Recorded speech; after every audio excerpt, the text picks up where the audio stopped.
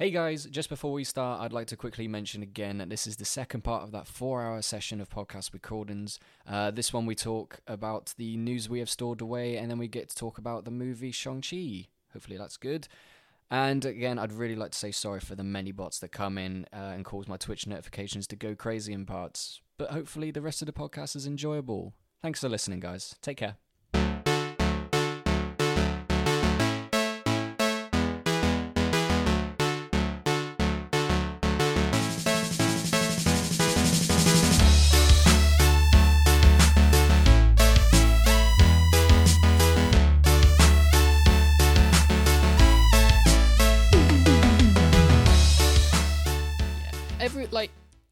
You can listen to as many reviewers or people making videos about oh, this film is this good or whatever.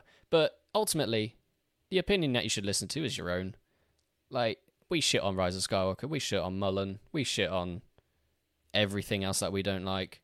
It's just our opinion, though. Don't have to listen to us. We're just two dudes talking about films and other stuff. Yeah. I have no qualifications. Yeah, no, to be honest, I've not gone to uni. You have. You have more qualifications than me. Yeah. Not by much, though. Yeah, it's fine. Right, shall we get into the other basic news of the last 2 weeks that we've been speaking about, or heard, or whatever? Would anybody like to give a guess as to how many motorbike jumps Tom Cruise did? Oh yeah, this is ridiculous. What was it? It was something like over 1,500 or something. It was an obscene amount. Did you say 1,500? Yeah. No, wait. It was more than that. It was like 10,000, wasn't it? 13,000 motorcycle jumps. Fuck off, you bloody show off. Fuck off. I'm just surprised that he didn't at least crash once out of those 13,000. Wasn't it all off a cliff or something as well? Or yeah, probably. Probably. I mean, he's not going to do it in a warehouse. It's Tom Cruise. It's going to be. It's going to be. Oh, we won't use a ramp. Don't worry. I'll just drive off the cliff and aim for that rock, and hopefully it will go well. Oh my God, that guy is. He's not human. Not in the sense that, oh my God, look at what he can do. He's just not mentally there. He's like. Yeah. Not well. I mean, that's pretty much all Scientologists. But it was. Oh dear. But anyway, I've got some more news about the Mission Impossible latest filming. Yes. This is from the 2nd of September on BBC News. Top Gun and Mission Impossible films delayed due to COVID spike. Oh my God. Both of his movies have been pushed back a little bit. Yeah. With the end of filming. They filmed Mission Impossible 7, haven't they? They have wrapped it. Do you remember the time then Tom Cruise went absolute apeshit at two people on set because of COVID restrictions and stuff? I wonder if he's going to literally murder someone now because of COVID. These things. I'm surprised that. I mean, in this photograph here, he's wearing 2 masks, one under the other. Is he all right? Of course, he's not all right. 13,000 motorcycle jumps, Ryan. Oh no, God. Why would I ever question him? Why would I do that? Not even motocross people do that many jumps to prepare. Do you think Guy Martin's ever done that many motorcycle jumps? No. Probably not. Anyway, also, the shutdowns, the Mission Impossible COVID shutdown prompting lawsuits as well. Jesus. Basically, I'm quickly skim reading this to try and understand. That's fair. That's good. Oh my God, Cruise has been gracing us living here in the UK. He's in the UK? Oh my God. Honestly, so much shit has happened. I might have already read that. Oh no. Just no idea. He's arrived. He's brought it with him. No, honestly, I have nothing against him. Tom Cruise is just... He's just mad. He's just a bit of a weirdo. He's just a mad man. Oh dear. Someone needs to sit down with him and just have a chat. Hey. Your heart palpitations is going through the roof. Are you okay? No, do you think... No. If anything, his heart doesn't beat because he just doesn't get scared by anything anymore. Yeah. Do you think he'll become... No, I'll tell you what. He's trying to do what Leo did. Leonardo DiCaprio literally had to end up eating... what was it? A bison's liver or heart or something? For The Revenant. And he ended up getting an Oscar for that. Do you think Tom Cruise is trying to do the same? He's like, what dumb shit can I get myself into so I can warrant an Oscar? Yeah. Yeah. And like, it's always funny, like, because Leonardo DiCaprio, of course, deserves an Oscar, but like, he was great in The Revenant, but he wasn't. Was he as good in The Revenant as he was in like Titanic, or Titanic Django Unchained, or something? Any other performance that he's given? Like, fucking What's Eating Gilbert Grape? He was. That was when he was a kid. He was brilliant in that. Yeah, it's mental. Anyway, so basically, this whole debate is over the fact that an insurance company, a federal insurance company that was basically insuring the production, didn't pay out as much money as they should have because of the shutdowns on production. Amazing. So there's now a big hoo-ha with Basketball the different Diaries as well. Parent companies and stuff to be like, you didn't give us enough money for the shutdown. So that was my exec voice. By yeah. Sounded just like Sidney Sheinberg. God rest his soul. But yeah, so there's a whole saga going on with the Mission Impossible movies. Amazing, isn't it? And eventually they'll get released at some point. He's doing Top Gun as well. That's still meant to come Maverick, out like yeah. this month or something, next month or whatever. So you actually, I have to say, the Top Gun Maverick trailer looked pretty good. Oh, it was a well done trailer. Like, to be fair, don't know whether the movie's going to be any good, but the first one's a bit questionable. I've seen it once, maybe, and I'm like, yeah, it's fine, it's whatever. Question. Yeah. Have you heard about this? No. This renaming of Overwatch characters? Yes. I've forgotten that we haven't actually spoken about this. What's his name? Jesse McCree is the actual game developer or something Jesse like that. Jesse McCree is a character in Blizzard's Overwatch game. And he's renamed in the wake of the fallout after the sexual assault allegations. Or sexual harassment allegations against the company. This whole like Activision Blizzard thing is just ridiculous. It shouldn't be surprising, but it is, unfortunately, because this shit happens all the time apparently in like game companies and all that bollocks. Yeah, it's a shame. Well, it happens everywhere, not just in game companies. Unfortunately. But what was it? There's like, because from what I remember, McCree, the real dude, was like pictured with a bunch of the like game execs or developers and whatever, and they were like pictured in a bedroom in front of like a Bill Cosby picture, and it's like, that's distasteful. Oh dear. What are you doing? Come on. I think it was him anyway. Allegedly, possibly, maybe. Do not quote me on that. We're just a unprofessional podcast, but it's fine. The Cosby Suite, yeah. Ugh, fucking hell. What are you doing? So yeah, I think it was Activision that basically, well, someone in Blizzard or Activision, Bob, whatever the fuck his name is, basically said, oh yeah, they're not going to be naming any characters after real people anymore, which is like, yeah, it makes sense. But also people that are asking for like the character to be named after Matt Mercer because he voices him. I'd like that because I'd like to think that he's not a problematic person. No, sure he isn't. He's a great dude. But yeah, Matt Mercer, no, he's an angel. Yeah, he's a beautiful human being. But nah, it's fine.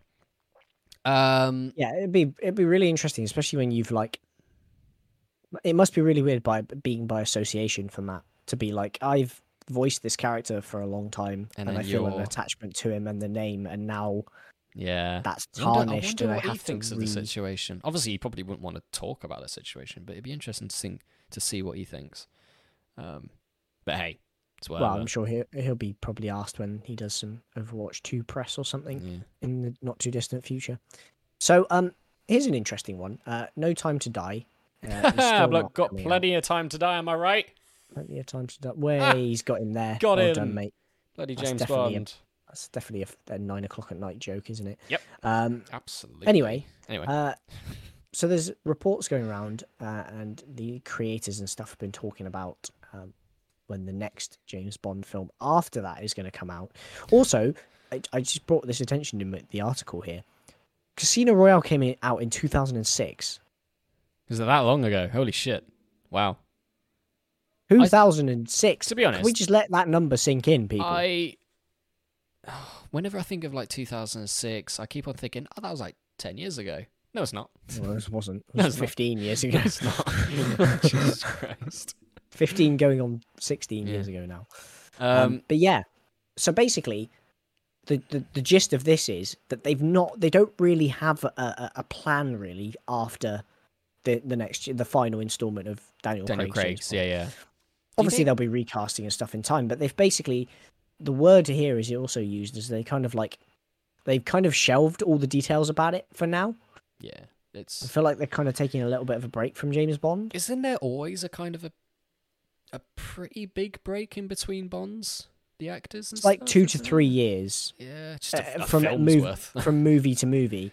Like I don't know, the last Pierce Brosnan movie I think was How only long a couple was of it? years before. How long was the last Pierce Brosnan movie in between that and Daniel Craig's first? Like you said, it's 2006. I'm pretty sure it was like mid-90s, wasn't it? So it was like 10 years, something like that. No, I don't know. Let's have a look. Maybe 1999 or something. Bond films. Bond films. Google that shit. Die Another Day came out in 2002. so it Oh, was a forget me 4-year then. gap. Forget me then. Jesus. Wow.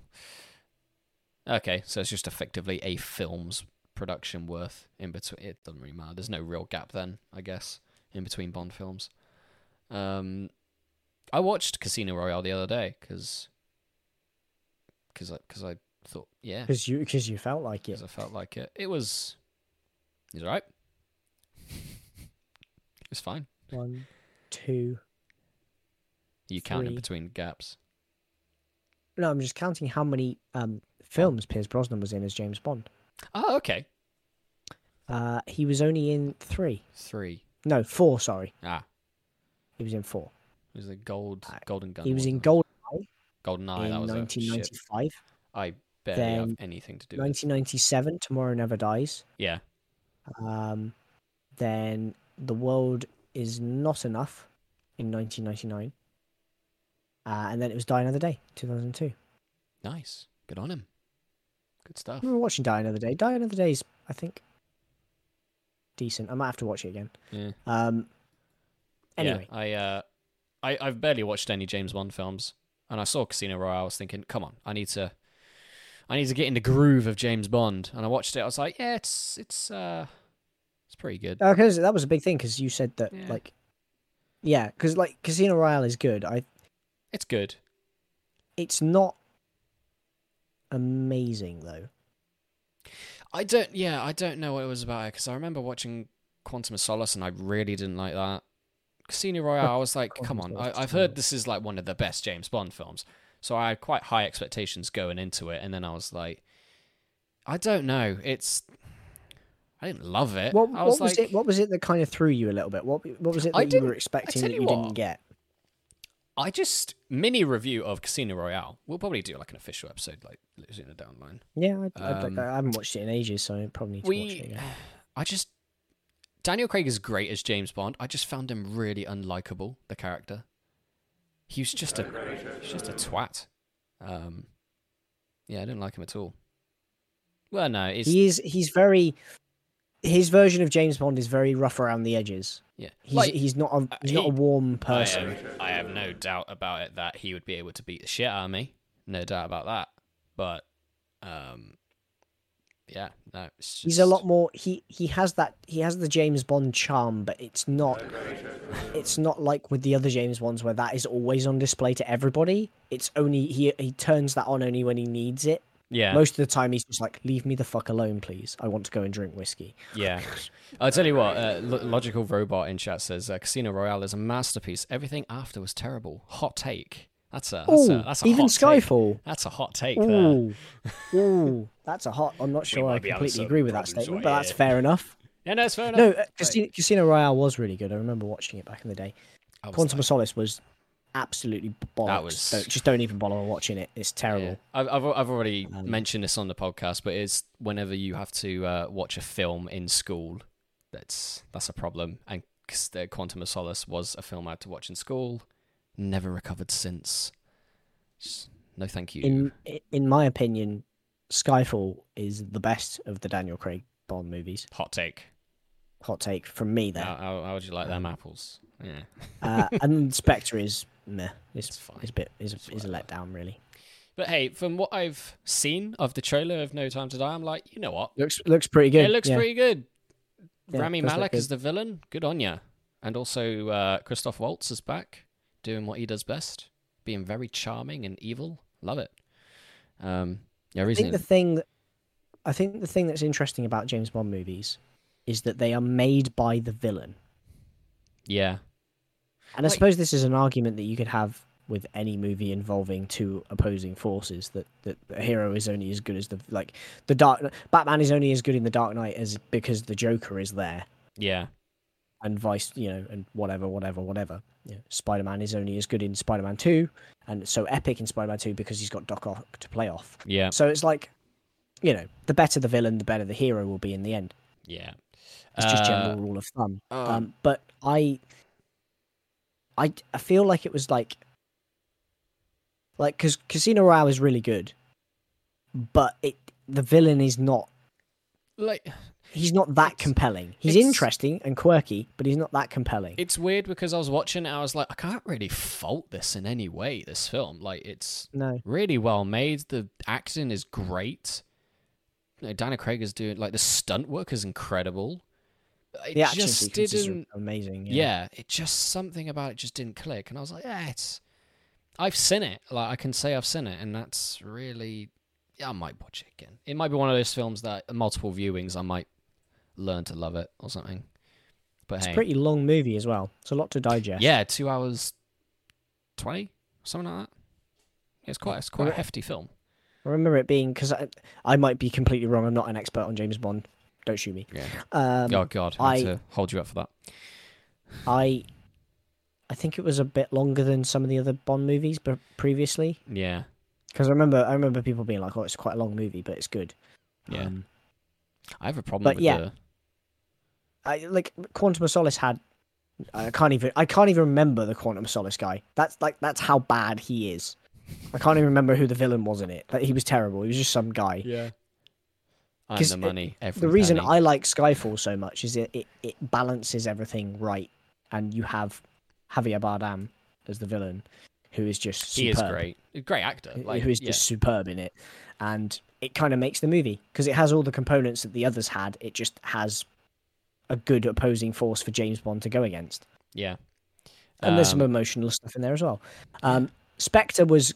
Christoph Waltz is a genius actor. Everybody knows that. He's one of my favourites. He is. But, he's God, so he was handed such a bad rep with that villain. Oh, my dear Lord. Yeah. I think that was more to do with the writing than... That sucks. I feel like they ramped it up too much in Spectre. That's what they did. They Yeah. tried to best Skyfall a little bit too much because Skyfall was quite successful. Mm. And they should have just trusted their guns in the acting ability of their stars and the chemistry, rather than doing this really elaborate story that didn't really make any sense. Yeah, that's fair enough. But there's a part of me that's glad he's back for the next one, because it's kind of... It wasn't a terrible execution, but it wasn't great either. But I'm glad that he gets an afterlife of, maybe actually this will make the journey worthwhile, this next movie. And that's why I'm excited to see Rami Malek as the villain, because Rami Malek is amazing. Oh, I love him in most things he's in. Yeah. Yeah. So, really cool. Anyway, shall we... Let's tangent. That's fine. That's good. Little tangents. I love this. Shall we just blitz through some of the other new bits that we got? You got any more? Go for it. I've got loads, mate. I could go forever. Fuck me. Let's just blitz through. Shazam 2 wraps filming. Yeah. There we go. Good. Suits look great. Go on. Looking forward to it. Apparently, The Mandalorian has hinted at a secret Jedi cameo from Master Plo Koon, who I don't understand because he died at the end of episode 3. Yeah, he was part of the Order 66. He blew up in a ship. Maybe it was his how he got long-lost out of that son one. or something. Maybe it's just long lost son. I don't know. Clue or something. Wonder Woman director. Oh yeah, that's annoyed me. Says releasing. This bunch. Of oh my god, so many fucking pop-ups. It says releasing streaming was heartbreaking and detrimental, but the best choice overall. Yeah, she came out and said something that was like, films that go on to stream and just look like fake movies, and I'm just like, that's a bit disrespectful, don't you think? It's like, I mean, if you make like a big blockbuster movie like Wonder Woman 84, regardless of whether it's a good movie or a bad movie, the fact that it was put on streaming and you effectively weren't the one to make the decision for that, it's a bit like Tenet and like Black Widow and all this sort of stuff. Like, they were made for the big screen. Fair enough. So I can see why you get angry about those films. But there are some like indie films that come out and like go onto Netflix, because how else would that film gain publicity? Like, and you know, these up and coming directors and filmmakers, like, that's the only way they can have their films make their name. So it's like there's so many great Netflix movies. Yeah, there's that new one that got announced. There's another bit of news, that Leonardo DiCaprio Jennifer Lawrence movie. Yes. With like loads of people in it. It's got like Yeah. Timothy Chalamet and Ariana Grande and Yeah. Jonah Hill's in it, I think, and all sorts of people. I just think I don't get what That's a Netflix movie. I Went don't straight to Netflix. I don't get what people's problem is with streaming. It's like, you know, I think years and years ago, bloody Steven Spielberg came out and was like, "Oh no, and he was trying to sort of shit on streaming services and was like, "Oh yeah, no, films should be staying in like cinema and theaters and stuff like that." And I'm just like, It's the exact same thing as. Sorry, it's the exact same thing as when your grandparents don't understand new technology. Yeah. It's that the world is changing in ways that they don't fully understand. You got to make it more accessible and Yeah. more accessibility. Like, people might not be able to go to the like theaters, like pandemic or not. It's you got to. The theaters is a different experience now, though, because like back in the day, not everybody got to go to the cinema all the time, and there wasn't as many movies on, so it was special. Yeah. It's the simple overuse of something. Like, the more that you use it and the more you show it, the less special that thing becomes. There's like 5 cinemas in every major town and city in most countries, most first world countries anyway in the world. Yeah. Like, going to the cinema is not it's not a day out anymore. It's just a jaunt. Like, I went today. I just strolled down into town, went to the cinema. It was after work you went, didn't you? I wasn't working today. Oh, you weren't working today? Oh, shit. I thought you were working today. No, but it's like, if I can go to the cinema to see the new release, I will. But am I going to throw my toys out of the cart just because I'm like, I didn't see Black Widow in cinemas. I saw it on streaming first. Who cares? Like, it's just a film, innit? It's the shifting like view of things. It's like, would I ever want to watch fucking Godzilla versus Kong? Is that like a film I have to see in theaters? Nah, not really. No. Nah. No. Like, I watch that no, when there's, I want. there's so many great. There's so many pick and great choose. Netflix movies. I think there was. I might be completely wrong. This may have come out in the cinema briefly. Yeah. I don't know. Both of these may have come out in the cinema briefly. I don't know. Outlaw King and The King No idea. are 2 Netflix movies that I've watched. Yeah. Outlaw King has got oh god, what's his name? I don't know what is his name. Chris no. Pine. Chris Pine. Wait a minute, sorry. Chris Pine. Is it one of the Chris's? Sorry to say, but the cinema experience was already degraded via assholes with phones who paid to watch a movie then didn't watch the fucking movie. Yeah. I completely agree with that. Interesting. What cinemas have you been in? Because I legitimately can say this. I don't think I've ever been in a cinema viewing in the last 10 years where I've seen somebody with their mobile phone out. I've been in a few where I've seen people on their phones. And Really? Maybe I've just got really lucky. And those people who have been sitting behind me. It really fucks me off. There's this one time I went and saw, way back when Miss Peregrine's Home for Peculiar Children was out in cinemas. And I went to see it. I tell you what, and this links into another thing. People with phones, fuck off. And then secondly, if you bring your toddler, your infant child toddler to a cinema, fuck off as well. I'm sorry, just straight up. Because when I went to see that film, there was a woman with her baby in a pram at the front of the cinema, and it was crying throughout maybe half of the film. It's like, firstly, you shouldn't be bringing your fucking kid in, like, that age to see a film because they cannot process watching anything. And then secondly, if it starts to cry, take your fucking baby out of the cinema. Common sense. So yeah, that really fucks me off. Don't take your child to fucking... Yeah. That was another thing. I went to see Doctor Strange with my brother for like I watched it a second time because I was like, oh, Sean, you gotta really watch this film because it's visually great. I really like it. And yeah, like there was some like a father with like maybe 4 kids, and the 4 kids was just sort of like, they were sat in front of us. Was it sat in front or behind? No, they were sat in front behind us to begin with, and they were kicking my fucking seat constantly, and I was like, I don't want to shout and say anything because it's rude, and I don't want to be that twat. But also Rude to kick your chair, though. Yeah, rude to kick my chair. But then they ended up moving in front of us, and it was like, sit the fuck down and watch the film, please. Stay in your seat. Keep fucking quiet, or I'll chuck you out. Yeah, so it's kids. If you're going to bring your kid to a film, make sure they're old enough so that they can actually watch something. And secondly, give them a seatbelt and buckle them down to a fucking chair. I swear to God. And put duct tape over their Cinema mouth. seatbelts. That's what we need. Cinema seatbelts. That's what we need. Seatbelts in the cinema. Doesn't have to be an over-the-shoulder one, just a plain one. One of those token ones. Yeah, babies and kids running up and down the side stairs constantly in and out of the show. And yeah, it's just, what are you doing? Like, take your kids to watch something that they're going to be entertained by. Don't take them to watch something that you want to watch in the hope that it will distract them. Because it won't. Despicable Me or some shit. Minions.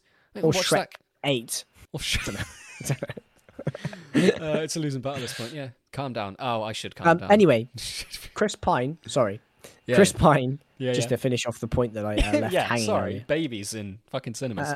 Chris Pine is in The Outlaw King, and he plays Robert the Bruce of Scotland. Yes. It's a really good movie. I recommend you go watch it. It's on Netflix. And the other one is The King, which is Timothée Chalamet as Henry V.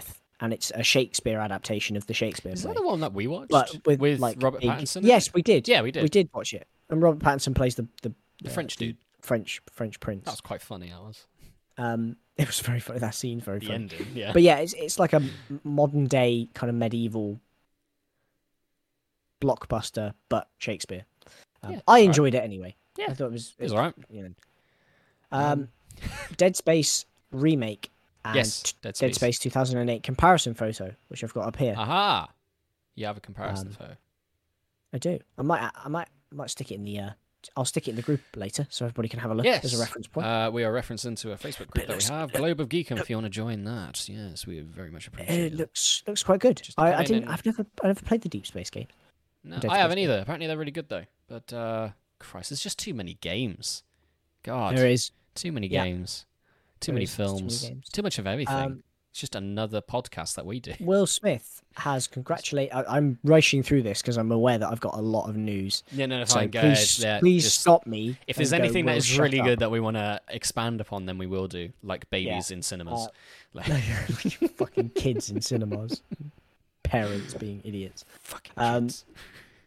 I love Will kids, Smith congratulates the Fresh Prince of Bel-Air reboot star. Yes. Actor, Jabri Banks. Yep. On landing the role of the Fresh Prince himself. Good on him. It's going to be really interesting.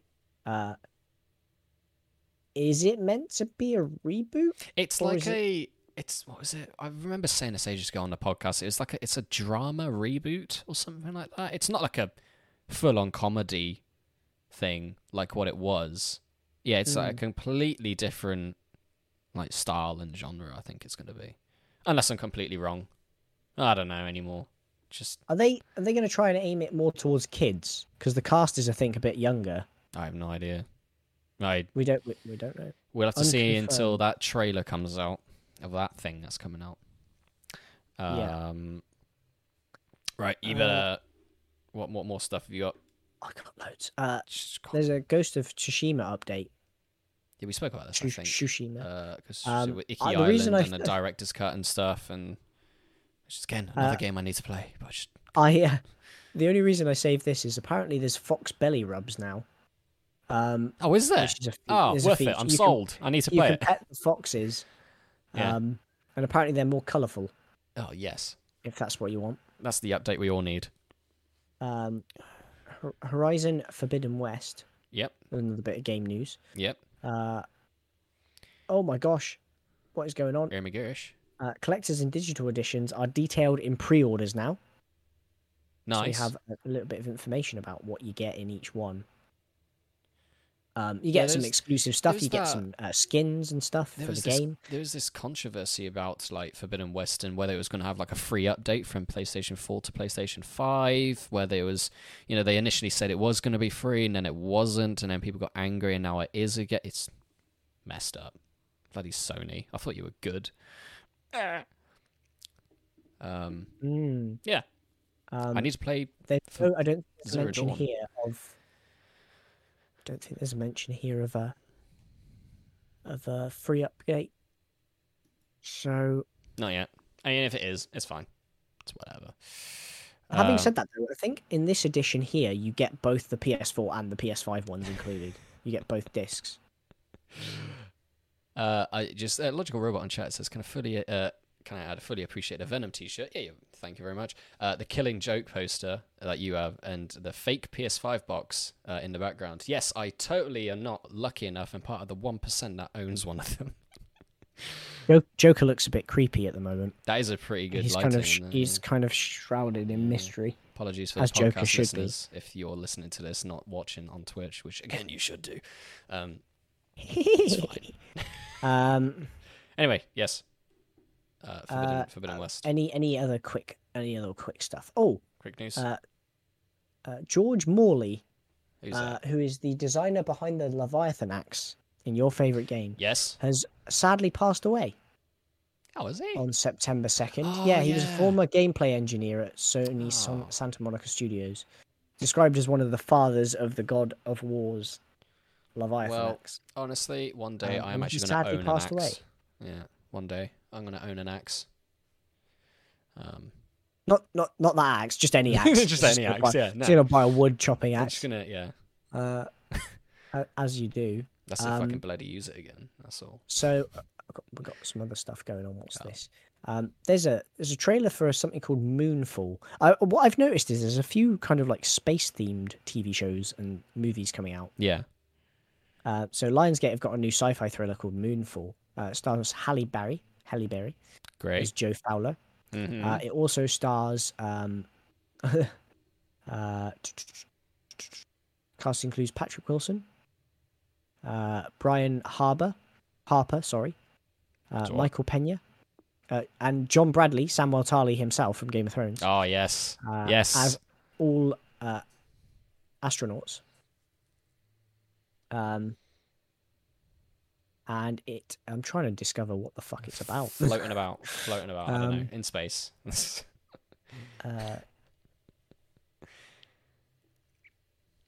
Oh, right, okay, interesting. So this is mysterious forces out of seemingly nowhere knock the moon or start to knock the moon out of its regular orbit with the Earth, which obviously will fuck with everything tidal. Yeah, I was about to say, why would you do that? It's about this group of engineers and astronauts trying to fix the problem. By the sounds of it, it sounds really interesting. That is. I'm gonna have to watch the full trailer because I haven't. Is it Elon Musk? Because that's what he's doing at the moment. I don't know. Do you think it's Elon doing this shit? Fucking Elon. He's gonna put his car on the moon. Honestly, him and Jeff. He's gonna put his fucking car on the moon and then just gloat about it. Good on you. Good on you, Elon. I don't think he aimed it at the moon. I think he just aimed it into space. Yeah, but this is Elon's. Is it not enough for him to literally litter the oceans? He has to litter space as well. I don't know. I mean, it makes Teslas to make up for it, I guess.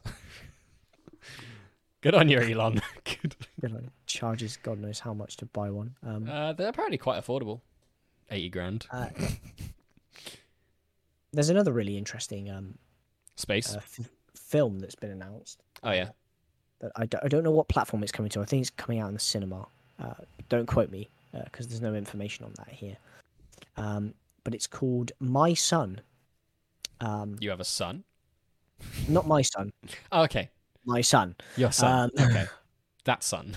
It's a remake apparently of a French film. And the director of this version is the original director of the French film, and he's making an English version of the movie. So it stars James McAvoy, stars as a father whose son is kidnapped. also stars Claire Foy, the wonderful Claire Foy, alongside Great. him as the mother. What's amazing about this movie is that every single bit of dialogue that James McAvoy speaks is completely improvised and unscripted. Holy shit. All right. Sweet. He went into this movie knowing nothing about the plot, nothing about where the story went, and with no script on his desk. Everybody else that's in the thing had something. That's fascinating. But in order to get his absolute pinpoint natural reactions to everything as the character, he knew nothing was going on. So they just play the scenes and he has to just make it up on the fly, which I thought was really fascinating. And kind of makes me want to watch it because I'm really intrigued now. That must be an absolute fucking nightmare for the directors. It's like, it's a logistical nightmare. I really hope that he goes in this direction. Oh, no, he hasn't. Oh, shit, we have to go again. Oh, fuck. James. That must be an absolute nightmare. Christ alive. But imagine the freedom you have as an actor. Oh, that would be glorious. But how would you get anywhere? What if James McAvoy just decides, you know what, my character, he's just going to be a psychopath now. He's going to start murdering everyone. Wait, that's not part of the script? What script? What are you talking about? What? Nobody sent me a script. That I thought was really interesting. I think there's been other projects that have done in the past and other medias that have been released that have been like whole casts or part of casts improvising lines and not having scripts. But I thought it was really interesting that they like specifically went in and were like, no, you're not going to have a script. You're just going to react to what goes on. So we're just going to play the scenes and then you're just the reactor and then we follow you with the camera basically. I thought it was, really fascinating. But it sounds kind of like high drama and stuff, and it's like a murder mystery story, kind of kidnap story. It looks really good. I'm just going off a Logical Robot again in chat. Have you ever seen the film Wanted with him in it? And Angelina Jolie? And Chris Pratt? I've heard of it. It's the film when they can curve bullets. They like shoot a gun and it curves a bullet around a building. Oh, he was in that one? Yeah, he was the main guy in that. James McAvoy. Oh, shit. He says Wasn't that based on a bunch of video games? It was based off a comic, I think. Comic run called Wanted. I think there was a bunch of video games that did it there was a video game or something, yeah. He thinks James's role in Wanted is underrated genius casting. I did really like him in that. I really, really enjoyed that. He's good in mostly everything he's in. James McAvoy. He's really, really great actor. Yeah. You could argue he's not really that good in Dark Phoenix, but then again, it is Dark Phoenix, which is kind of a weird film. I've only seen it once, and I was just like, should I get on some news, or are you gonna carry on my way? I could carry on. I was just skim reading to understand. That's right. You go. Okay. I've been talking a lot. I will say a couple of things. So Ed Asner, the voice behind the old man in Up, and he's done other great stuff. He passed away, unfortunately. A couple. I did see that. Can't remember. I think it was the 29th of August. I think he passed away, which is shame because he's done a lot of good stuff. Off the top of my head, it was the Up character that he did. I got some really funny gaming news. So, firstly, we'll get onto something that I'm a bit indifferent on, which is Death Stranding, the game, walk-in simulator. Norman Reedus says that there's another one in negotiations / it might be happening, a Death Stranding 2. Death Stranding, walk a little bit further with your packages. Do you think it's going to be called Death Stranding Amazon Edition or something? Or Death Stranding Package on Time. Package on Time. Carl Fredricksen was the character in Up. Yes, legend. Also, Carl Fredricksen. Up's a great movie. It is a. It has. Okay, hot take. Up has probably the best opening of any film ever. It's up there. It's up there. It's definitely up there. It's up there. It's up there. I see it. Fucking. God, you know your ways around words, mate. Oh dear, that's just the tiredness setting in. No, that's just fatigue. It's the exhaustion, ladies and gentlemen. Okay, so I got 4 more bits of news. Okay, so unfortunately, if you are a child in China, you're not going to be able to play games a lot. I'm just saying. Because China is to ban kids from playing online games for more than 3 hours per week. That sucks. I feel bad for kids, man. That's depressing. Well, this is really not helping your like controlling authoritarian image, China. It's really not. Games are good. They're educational, man. Come on. How else would I What- learn how do you know to... what? Do you know what's more educational? What? Military academy. It's either that or get forced into the Olympics and become a gold medalist, or they would just be...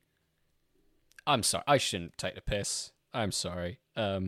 No, there are a lot of good people in China, but it's not great. unfortunately, questions of the leadership. things your leadership do. Well, like I very say, questionable. like games are very educational. How else would I know how to swing an axe at a dude's head in God of War?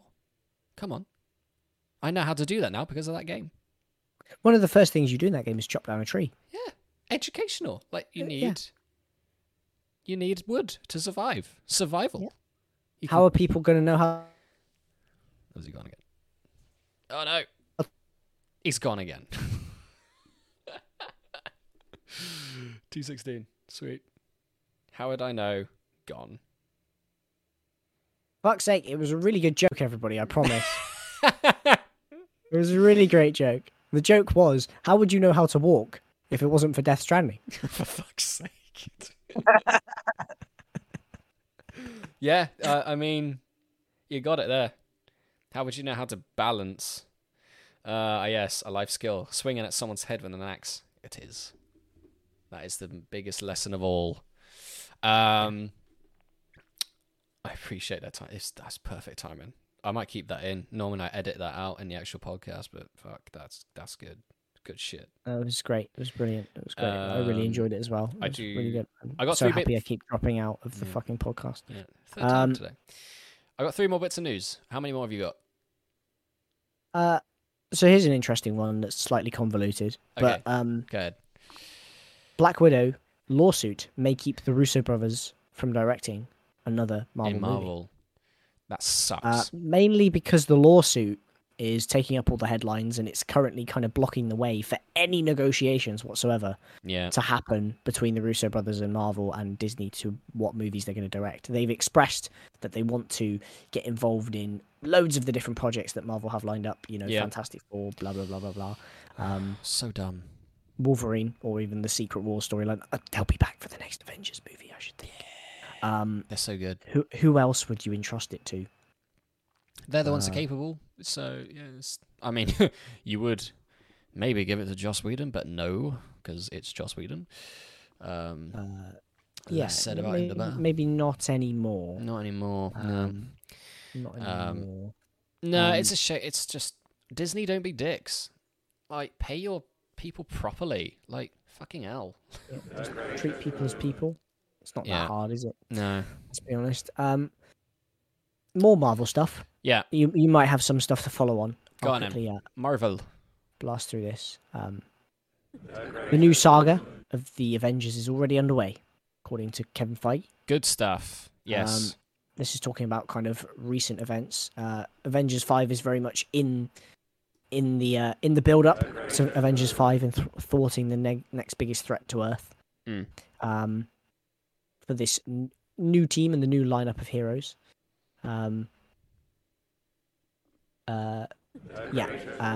That's all I have to say on that. That was just literally the article. Just talking about the fact that things are being set up because it kind of, I don't think we were under any illusions that they were being set up behind the scenes, but for a while there, it kind of felt like they were just doing a bunch of individual things. Yeah. For a little bit.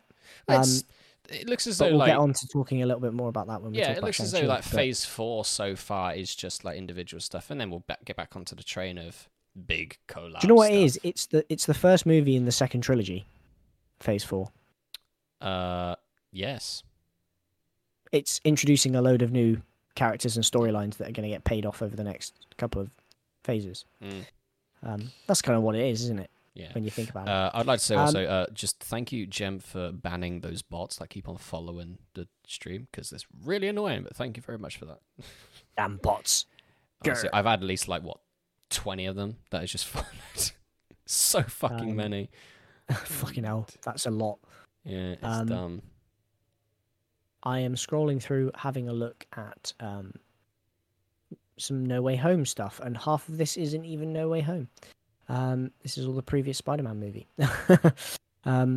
Anyway, Andrew Garfield has commented recently on the leaked set photos that show him on the set of Spider-Man No Way Home. Yes, and people are like, "Oh, it's just funny." People are like, "Oh my god, it's not actually real because it's from the Amazing Spider-Man films," when it's clearly not. And they're like, "Yeah, it's deep faked," and it's like you can't deep fake a really crappy image. And also, I've seen those images. I have to admit, they look very real. Not to mention the fact that Andrew Garfield does look slightly older. Oh like yeah, you can see the visible aging on his face. He's got age.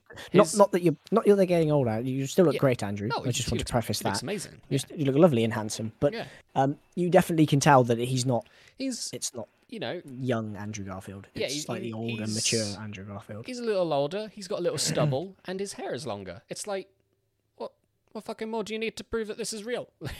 No Tobey Maguire set leaks yet, though. I mean, he's in it, isn't he? I mean, come on. I mean, if Andrew Garfield's in it, he's going to be in it. Yeah, it's... Christ. This film's just going to be too big. It's going to be too big. Do you want to carry it away, mate? I've got a few things left after that. Right, yeah, okay. So I will say, Venom, Let There Be Carnage. I think... I can't remember in a previous podcast whether I said it got delayed, but it's been brought forward because of the fantastic reception and success that financially Shang-Chi has got. So Venom Let There Be Carnage is now going to be coming out in cinemas on the 1st of October, where we're going to be seeing Carnage and Venom in all their glory yet again. We might have to do a podcast on the first Venom film, because that was certainly something. Do we have to, Ryan? Yes, absolutely. Okay. Yeah. Nah. Well, anything you say, sir. Sorry, sir. God, Will, come on. Play it. No, yeah. So Venom's coming out earlier than expected. I know a lot of people might be excited for that. I have two minutes of news. Somebody's wooing somewhere, I'm sure. Yeah, I think my mum loves it. My mum's really excited for Venom too. She really likes the first Venom film. Good on you. I got two more bits of news. One of them that you'll absolutely... Well, two of them you both love, and one of them more so. Can't wait, Tom Hardy. Yummy. Okay. Yummy. Do you want good news or great? Do you want good news or great news? Let's go with the good news. Good news. Sex Education Season 3. The trailer is out. Yes, baby. It looks good. It looks really good. Looks really good. Yes. Yeah, it looks very good. I'm super excited. It comes out next week, Ryan. Next week. Fuck. Does that? Good. It's going to be one of those shows that every single episode gets dropped, doesn't it? Or is it week by week? Oh yeah. I think they dropped, because the last two they dropped the whole season. Yeah, so okay, you'll be able to binge it straight away. So what day exactly next week is it coming out? Because we might have 17th. Is it 17th? 17th. What day is 17th? I think it's literally 7 days away. Fuck. Okay, so we're not going to be able to do it next podcast. Sex Education Season 3. We'll do that on the 24th. I'm looking for a release date, subtly, not so subtly, looking at the other screen. So seamless, this transition of looking up dates. I need to get my mouse up for the next podcast, because that would be a lot. Oh my god, everything. Yeah, 17th of September. Yeah, 7 days exactly. So, 1 week exactly. Yeah, well, we'll think of an idea what to do next week, but the week after that we'll do Sex Education Season 3. We'll do that. Yeah, James and I, our flatmate James, yes, did start to watch Season 1 again. Guest on a podcast, which was flatmate James. Yes, which was really fun, because I haven't actually seen Sex Ed in its entirety since I watched Season 2 when it came out, whenever that was. Yeah, same. So hopefully we'll get time to binge the rest of those two this week at some point. Yeah, you should. Yeah, it's got a week. You're fine. If not, it's not the end of the world, but it would be nice too before launching straight into the new season. Yes. But yeah, I loved the trailer. I thought it looked really good. I'm really excited for all the things that they're bringing. Still got that guy as a dickhead. I've never seen those emojis. What came out of big chat before? Sorry, just a little chat. Going mental about emojis. Great. Emojis. Not the Emoji film. So yeah, that's good. Do you want the great, or do you want to do all of your rest of your news, and then I'll drop this bombshell on you? I'm going to do mine because Okay. you've promised a lot with this bombshell. I promised a lot with this big bombshell. Yeah. You have Christopher Nolan's next movie is going to be about the father of the atomic bomb. Fuck. Holy shit. All right. I am become death. You Destroyer of worlds. You become a thing. Is the famous quote by J. Robert Oppenheimer, who is the man who invented the atomic bomb. So Christopher Nolan's eyeing his next movie will be set in World War II. This time it was a biopic about the father of the atom bomb. Interesting. Interestingly, it's reported that he's looking to work with another studio that isn't Warner Brothers for this movie. Yes, because he had that massive tiff with them. He had that massive tiff with them because one of us put Tenet on streaming and he was like, no, can you fucking not? And yeah, he had a massive falling out. And then they didn't listen to him and they did it anyway. Warner Brothers, don't be dicks. Same with Disney, don't be dicks. Yeah, so that's going to be interesting to see what that is. Because in like all of Nolan's movies, maybe except... No, even Batman, because it's a fantasy character, all have an element of fantasy in them. So I'm really interested to see what that's going to be with this story, because that premise there is completely truth at the moment. Dunkirk. That was... Oh, that's true. No fantasy sort of shit. That's If anything... It's bad. Is it bad that I forgot that Dunkirk was a thing? Yep. Well, to be honest, I was like, yeah, it's fine. Nolan needs to rein it in. He does his best work at a smaller budget. Oh, you could... I don't know. How... What was the budget for Inception? Yeah, I was about to say that. Inception and The Dark Knight. What budgets were they? I might Google that while you continue talking about atomic bombs and shit. People... Because, like, let's be honest, the Dark Knight trilogy is really bloody good. It is fucking good. Even Dark Knight Rises. I think that even The Dark Knight Rises is good. It does get a bad rap. It was always going to, because it was never going to live up to... It's not the best. I'd still have a little bit of problems with it, but it's fucking great. Like, if you put that in the MCU, it's probably one of the top ones. And even I'm saying better than fucking Ant-Man. Yeah. You know, I can't Ant-Man's fine. It's fine. It's better than Ant-Man and the Wasp and Captain Marvel. There's still the Dark Knight trilogy is still good. The best 3 DC movies that have ever been made. Joker? Alongside Joker. I'm trying to think other DC. But would you even say that about the Zack Snyder cut? The Snyder cut is good, but it's not the Dark Knight trilogy. Yeah. What was not by a long way? Captain Plank. Captain Plank. Oh, I stand corrected. Oh yeah, no. You got us there, mate. He's been done. He's got me. You got me there. It's the best. Yeah, it's the best. Batman Begins and The Dark Knight are amazing, and The Dark Knight Rises is maybe not as good, but to be honest, I don't even really care. Like, I still really enjoy The Dark Knight Rises as a movie. Yeah, I still do. I still really like it as an ending to that trilogy. The Dark Knight was about 180 million. I'm gonna look at Inception. But that's quite a lot. Budget. I can't even spell budget. God, my hands. 160 million. Jesus. Really? Fucking Dark Knight costs more to make than Inception? Jesus Christ. Well, yeah. I didn't know that. Anyway. But I think there were, like, wider... Oh, actually... Were there more wider set pieces in I have no idea. I can't remember. The Dark Knight? Maybe all the budget went to... maybe Keith went to the Ledger's actors. Makeup. Yeah, Heath Ledger's makeup. Yeah. I don't know. That's what it is. Anyway, I got some...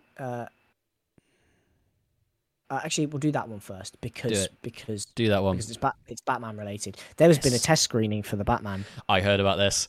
Fuck yes. And it's everything that we want. It's everything I've wanted from a Batman movie, according to everybody that's seen it. Yeah. Everybody that's seen it has said that it is horror and thriller like. Yep. It's the darkest Batman movie yet. It's 3 hours. Which is not. I know it's not everybody's cup of tea. Paul Dano is fucking crazy. Yes, So fucking scary, and people are saying they loved every single second. People are saying that Patterson's Batman is great, and his voice is just spot on for Batman, which is really great.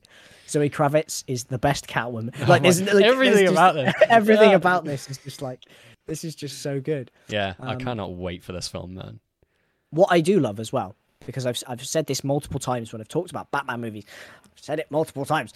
I've wanted The Long Halloween to be adapted. Yeah. And even though this isn't necessarily the story of The Long Halloween, it is kind of that movie that they're going with. Yeah. It's more detective, it's more thriller, it's more kind of grounded, it's not quite as grandiose maybe as I might be completely wrong here, but the last Batman that I remember that did... I'm not counting Christian Bale fucking doing... detecting a little bullet that the Joker shot. Like, that was one scene where he did some sort of detective work. But the last time I ever saw Batman doing some full-on detective work and shit was probably Adam West. Yeah, Adam West Batman. Yeah, Adam West Batman. Gee whiz, Batman, a crime scene. Go on, really, Matt Reeves is a fucking master. I was never really in any doubt. No, it's very true. Matt Reeves, I'm having a blank. He was the one that did the Planet of the Apes films, the trilogy, wasn't he? We have to do those films. We have to talk about them because they are fucking incredible. It's really good. It's really good. Basically, one of the things that's said here is that. Also, thank you for the follow, Logic Robot. You're incredible. For the rest of the biggest bits of news, the test version is reportedly 3 hours long, although the theatrical cut is probably going to be shorter. Yeah, I think. I mean, they could just release it as 3 hours. Most movies are 3 hours these days. Please, can you have a Batman film that's 3 hours? Just give it to us now. Can we have it now? Audiences engaged throughout. The movie's ending had everybody screaming, gasping. Apparently, there's a big surprise at the end of the movie, so that's going to be fun. I do. Yeah, because what I love is that like Nolan took inspiration from the Long Halloween, and you can see it. Like, there's a scene. You remember that scene when he's first introduced to Harvey, and he's on top of the thing, and there's Jim. That's literally straight out of the comic book. The comic book that I have right here, actually. Fuck yes, it's straight out of the comic book. That exact scene. Well, not the dialogue, but the exact premise of that scene is the visual representation of it. Yeah. That's really good. What I love about this is the movie is narrated by Robert Pattinson's Bruce Wayne. Yes. Like the Long Halloween is, it's narrated by Batman as he goes through the story. Yes. So as like day one, Gotham City. It's gonna be so good. I tell you what, this kind of leads on to another bit of news that I completely forgot about. Is that I put in the Facebook group that the DC Fandom is happening very soon. It is, yes. That's happening on the 16th of October. I do believe so. And I'll give a rundown of what they're going to be doing. So, speaking of Batman, there's going to be a new trailer. Oh, yeah. There's going to be a new trailer. There's going to be a first look at Black Adam, as The Rock is Black Adam. Sneak peek at The Flash. There's going to be behind-the-scenes look at Aquaman and the Lost Kingdom. Side note of Aquaman and the Lost Kingdom, they recently revealed that he has a new suit, and no one gave a shit about it because everyone was still angry at Amber Heard. Anyway, moving on. People are still angry at Amber Heard. Yeah, this movie is going to flop because of Amber Heard. Yeah, well done. Behind-the-scenes look at Shazam, Fury of the Gods. New content from DC League of the Super Pets. Amazing. New look at the Peacemaker series, which is coming out very soon. New look at all of the stuff. Yeah, new look at the limited event of DMZ. Sneak peek at Harley Quinn season 3, and that's it. It's so much stuff. I'm so excited for. People's biggest point of contention is still that Patterson did not work out. There is a distinct reason for his thought, according to reports. This is early days. People tend to forget. Yeah, that's fair. But he did work out because somebody who was on the movies confirmed that he did. Yeah. So, I mean, that was a rumor a while back. I remember watching a video recently of that, and somebody was like, "Yeah, no, the person that was like a camera aide on set said no, he worked out." Yeah. People just keep on thinking, I'm like a little bit deviating from the point, but it's like people keep on saying, "Oh yeah, but he's Twilight Batman. Oh, I'm gonna have a sparkly bat." Guys, have you ever seen any other film with Robert Pattinson in other than fucking Twilight? He's an incredible actor. Lighthouse. It's great. Yeah. Straight up. Brilliant. Him in Lighthouse with Willem Dafoe. Oh my God. amazing. That's a movie I need to watch. It's really good. Also, like, he's even good in bloody Harry Potter. Like Cedric Diggory. Come on. he is really good in that movie. He's really actually. good. Like, one of the things that like it's important that you stay true to a character's core ideals, yes, but like Batman has been represented, and like I feel like Justice League Batman is the antithesis of this. Is like the embodiment of this, sorry. Yeah. Is that people have focused too much on his fighting ability, physical prowess, and the fact that he's else. Batman and nothing else. Yeah. Where it's like, no, Batman is like, it's, as you mentioned, like his Batman's pillars and things, and his like different psychologies. Yeah. And we spoke about this on a different podcast. Yeah, and about like how 4 bits. You know, I want to see creepy Batman who fucking creeps in the shadows and takes people out stealthily. And was it a couple podcasts ago? We talked about like different films from a different perspective, and we spoke about a horror Batman film. This is it. This is what we want. And the first trailer showed you that he's going to beat the shit out of people. But like, which he will. Yeah. But like, I want to see. I'm really interested to see Patterson play it because I think he's going to really. He's not just going to play Bruce Wayne and Batman. He's going to play a new kind of character version of Bruce Wayne and Batman. Yeah. Like he's already spoken about how like Batman's slightly more unhinged. He's only just become Batman. He's not quite in control of his emotions yet, and he can get carried away. So he's like super aggressive and scaring the shit out of people by walking up behind them and shit and all sorts of crazy stuff. So it's like, yes, I want to see the Batman who is just a figure in the shadows, and I want to see the Batman who's doing detective work and using his brain. Ruthless. Yeah, I want that. And it looks like we're probably going to get both, which is really cool. Good Time is amazing. It's completely altered my view of him. Yeah. It's just, what was that one film that Robert Pattinson did, and it was the ending was basically him in the Twin Towers. I can't remember what that film was. But apparently that's a great film. My mind's gone blank. He did it right after Twilight, I think. Oh, look it up. Robert Pattinson. That was one of his little projects he went off and did, wasn't it? Yeah. But yeah, he's done. Just people need to get bloody Twilight out of their heads because he's great. Remember Me? Was that Remember Me? Yeah, I think that was the one. That he ended up, like, the last shot of the film was like him inside the Twin Towers, and it was like, oh no, that's about to get blown up. Oh no, it's so sad. Yeah. By the way, what a fucking dark way to end a film. Yeah. Oh shit. Are we gonna die? Oh. I should definitely not take the piss out of that.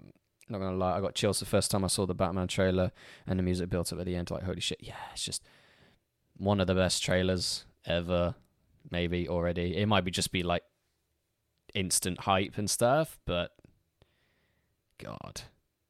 One of his first ever films was Goblet of Fire. Jesus Christ, that was his second film?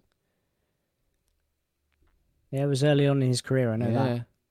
Legend. Crazy to think that Daniel Radcliffe had more acting experience than Robert Pattinson at that age. That's crazy. Yeah. Anyway, I cannot wait to see the Batman. So good. Cannot wait to see it. So good. I already said it might be my favorite Batman movie. Yeah. It looks like it's heading that way. Yeah. Let's put it this way: like, I'm confident that it's not going to be bad. No, I don't think so. There's too many factors that go against that. Like Matt Reeves being the director, great actors in this. It's an already like it. I'm gonna jinx it, but we know we know what makes a good Batman film. It's not just fucking. Did I say Daniel Craig is Harry Potter? Who said that? Was that you? I almost said it. You almost said Daniel Craig. Okay. Because we were speaking about James Bond earlier, and I'm tired, so I do apologize. Fine. We could. We still need to talk about Shang-Chi. Oh, shit. Have you got work tomorrow? No. Okay, thank God, because this might go over. What other news have you got? Speed run through them. Let's get this going. Well, I want to end on a high note. Yeah. Go ahead. So we'll do this bit of news first. Oh, depressing. Right. Stanley Tucci shares that he has kept a cancer diagnosis quiet for 3 years. Oh my fucking God! No, not the Tooch. He was diagnosed 3 years ago. and had to undergo treatment, which left him being tube fed for 6 months. Apparently, Oh Christ! His treatment doesn't believe it will come to that. Although he said that he's had good treatment and he doesn't believe that it's going to come back. Okay, that's good. You never know with cancer. Yeah. Oh my God! That's almost as shock as when I heard Bob Odenkirk. He recently had a heart attack on the set of a film he was making, and everyone was like, "Oh my God, please not Bob Odenkirk. He's great." But thankfully he's okay. But my God. Yeah, so he's quoted here by saying, "I vowed I would never do anything like that because my first wife died of cancer, and to watch her go through those treatments for years was horrible. Cancer makes you more afraid and less afraid at the same time. I feel much older than I did before when I was sick, but you still want to get ahead and get things done." Yeah. So it sounds like he's in a positive mood coming out the other side of it. But but terrifying. I saw that headline. It was one of those things where I was like, "Oh my God." Yeah. But yeah, Oh so he kept that quiet for 3 years. But another good actor. He's a great actor. I love him in most things he's in. So we got. This was a little while ago. Fucking hell! This was 27th of August. Bloody hell. That's all right. We skipped a week. This is what we get. No, stop playing. Oh, you want to stop the pod? Okay. No, sorry. The video that was here. That's okay. We got 15 minutes of Elden Ring gameplay. Did we? When the fuck was this? About a month ago, mate. Oh shit! I still haven't watched it because it was saved to my watch later, and I just haven't had the time to skip my mind. That's fair. I might look at that later. Then we might put. Actually, we'll put that in the Facebook group. And all of us can watch it. That'd be great. But yeah, Elden Ring. Apparently, it looks really good. More as games. You'd expect from a From Software game. More games to play. More games to play. I've got to play the fucking original trilogy of Dark Souls first. That's right. So there's a trailer out for a little thing called The Wheel of Time, which is coming to Amazon. I don't know about that. It is a new fantasy series. Yeah. Based on a book series that is very well known and very well loved. By Robert Jordan is the author. Yeah. It's a sprawling fantasy epic where magic exists and only certain women are allowed to access it. The story follows Moirianne, who is played by Rosamund Pike. Mm-hmm. So big name. Very big names. Yeah, anyway, she's part of this association of magical women who wield magic. There's lots of lore that I could say here, but... Sounds interesting. But anyway, you follow this tribe and you follow a young mage who's learning her abilities and the quest. I think there's 14 books in total in the book series. Yeah. But I was having a word with Ed about this because I was we were talking about different fantasy things. We were having to talk about Game of Thrones actually, and how I was Game of Thrones came out, and all of a sudden everybody wanted a fantasy series because it made it accessible for people to be able to ground fantasy series. Yeah. And in a way, it's good because we're getting all of these different book adaptations of things. Obviously, there's no guarantee they're going to be good and faithful, but you had Shadow and Bone recently on Netflix, which I still need to watch. But that's an adaptation of a famous book series that's really popular. Now you've got The Wheel of Time, for example, which looks really good. Each of them different in their own right and quirky. But yeah, I was trying to persuade Ed that there is something to be thankful for in Game of Thrones, that it gave us all of these fantasy series off the cuff. Yeah. And stuff. But The Wheel of Time is something that looks really interesting. I might even have to... I watched a video recently on YouTube where somebody was saying it was their favourite fantasy book series, The Wheel of Time. Okay. So I might have to check that one out. All right. Yeah. That is all the news I have, if you want to end on the bombshell. Okay, right. I might have hinted this to you earlier, but you're so desperate to see The Green Knight. Speaking of, you're so desperate. So desperate. I am just going to do double and triple check, see if this is real, because I'm actually worried that I might say this and it's not Don't tease true. me, Ryan. Don't do this to me. It's a film that you've been desperate to see for a while. Release date UK. I need to look this up, but I think it's real. I think the release date is now confirmed in the UK. Oh my god. Yep. I'm going to double check the Instagram page for it because and it is September 24th. So in a couple weeks that we're able to watch it. Finally, we have a chance to see this film. I don't know what else much there is to say about this. But, goddamn. Yeah, September 24th. Pen your dates in. So, yeah. This month just got so much better. Yeah, exactly. We have to go and make a day of this, mate, and we have to go and see this movie. It could be on the... Right, so this is what I'm thinking. So next week we can't really do Sex Ed Season 3, because that's the day it comes out. It'll be... unless you want to binge it in one day. No, I can't do that. I have a certain someone coming around. You're going to have to at least give me a week. Yeah, no, it's fair. At least a week, probably more. I do have a certain someone actually coming around here, so we might be a bit busy. But no, I'll definitely watch it. We'll do that podcast on the 24th, and then we'll talk about The Green Knight on the 1st. Maybe. Yes. Or 2nd. Maybe. Actually, no, it can't be the 2nd. Maybe the 1st. It depends. We'll go around to whatever you can. But yeah, that was my bit of news. Is that The Green Knight has now got a release date in the UK, the 24th. Mark your calendars. Okay. I'm so fucking happy because it was originally rumoured that was going to come out in January in the UK. Yeah. But it's... right off with that. Yeah, no, fuck that. That sucks. Right, okay. I would have thought about buying a ticket to America and travelling there just to see it and coming back on the same day. Really? Wow. Okay, so... 800 quid, well spent. So good, mate. Just to watch a fucking film. Do you think people have ever done that? Just gone to a different country just to watch a film? Okay. Just blown their whole paycheck on going to see one movie. The most expensive bloody cinema ticket ever. Unbelievable, honestly. Right. There's a little film that we started to talk about that you saw today. Shang-Chi. Right, so what we're going to be doing is I've got a little thing on that has come up on the Twitch feed, and we will be talking about non-spoilers first, then spoilers after. I will obviously mark on when we are going to be talking about spoilers, but this is the 20-something film in the MCU. New character. It's 25th. Is it 25th? Which one was Endgame? That was 22nd.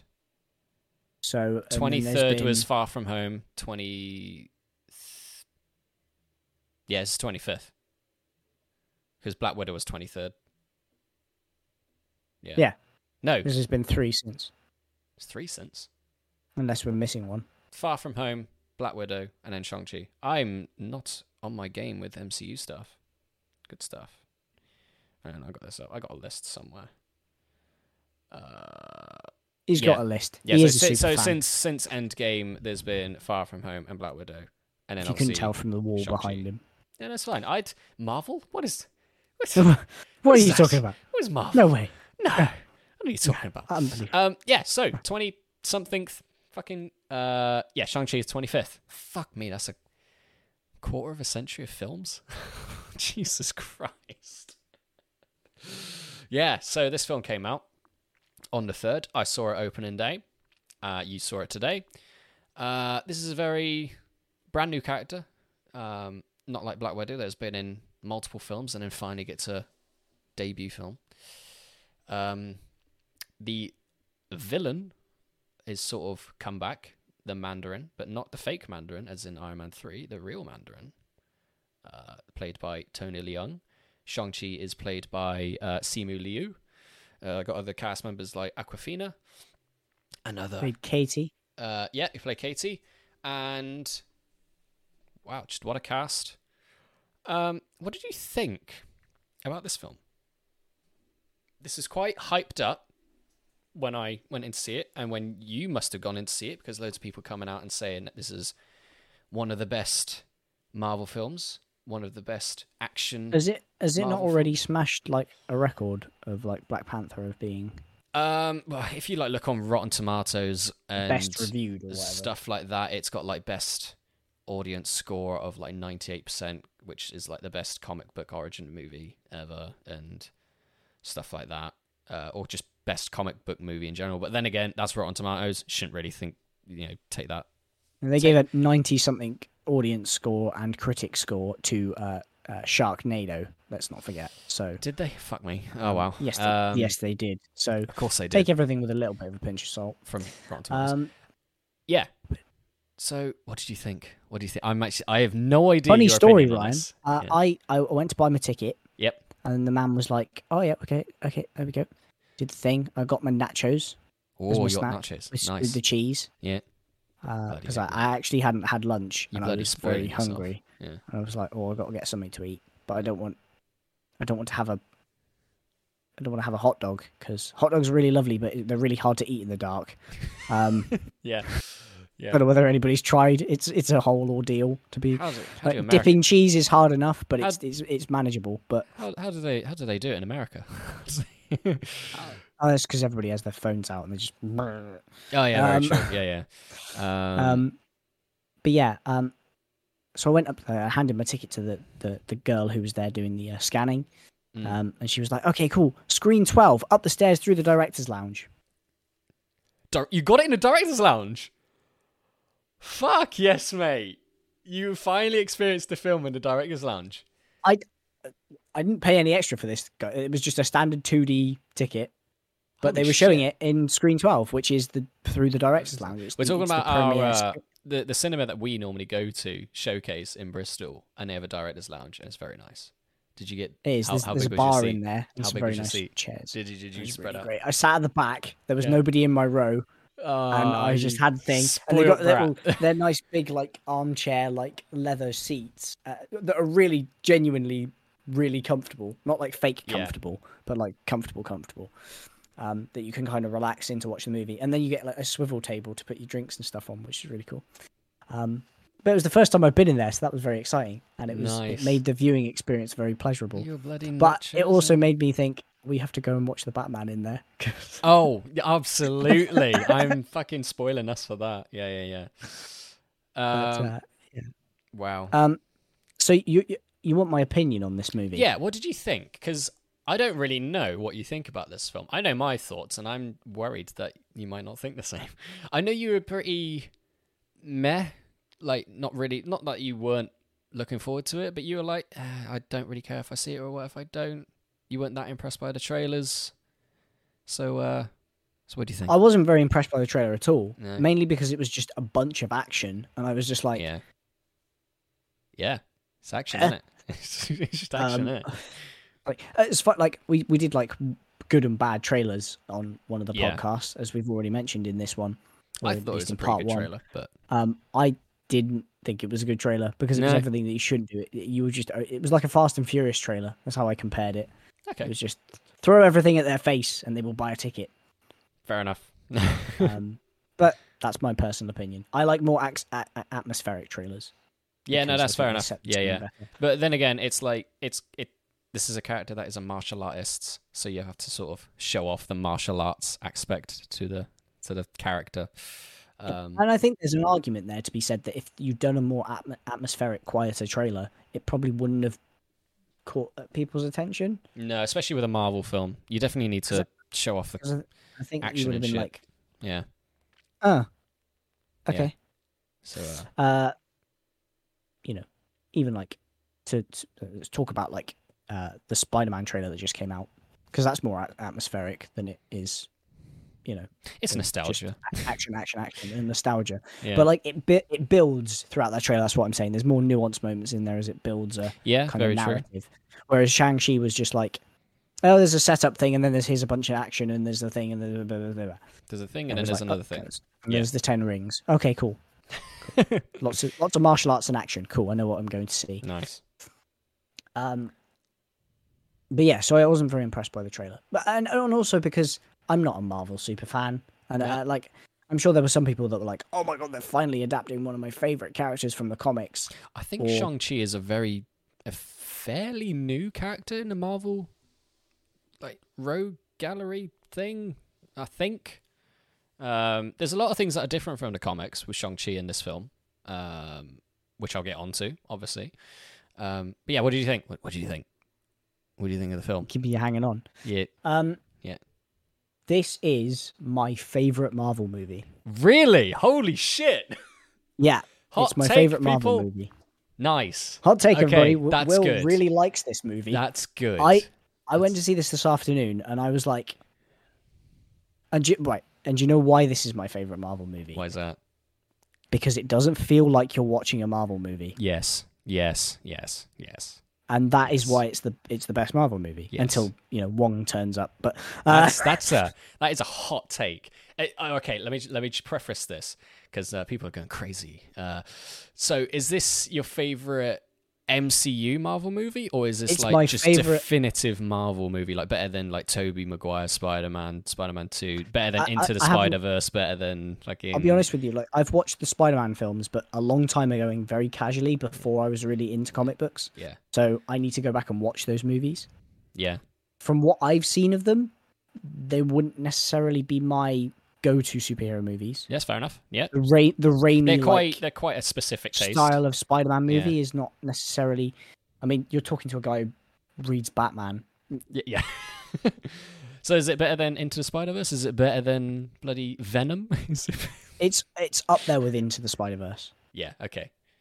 So Into the Spider-Verse MCU-wise, Into the Spider-Verse is different though because it's an animated movie. It's very hard to compare animated with live action. Yeah, no, that's fair enough. You can do with animation that you like.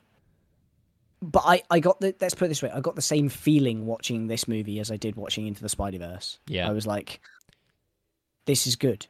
This is really good. I don't feel like I'm just feel like I'm watching a martial arts movie with some interesting lore behind it and some good, emotional, well-written characters that I'm invested in. A great villain. CGI is great. Action set pieces are incredible. Yeah, well, I knew they were going to be incredible. Yeah. Like, I was just like, this is cool. When I was watching it, I was just like, yeah, cool. Because this is, like, genuinely really good. But I was like, what I was surprised about with this movie is that I was like, it knows exactly what it's trying to be. Mm-hmm. It's not trying to be, oh, no, Shang-Chi, you've got to stop the evil, big, face-sucking, soul-sucking thing that is like a take over thing, the world. or stop stop the next big villain of the thing. You've got to do that. It was a much more nuanced story about basically people dealing with their problems. Yeah, well, in a way, who'd have thought it? Who'd have thunk? But right. everybody goes on like a personal character arc in this, and that's what I really loved about this movie. Yeah, I have to admit, it's really quite did. It's a simple enough story at the heart of it as well.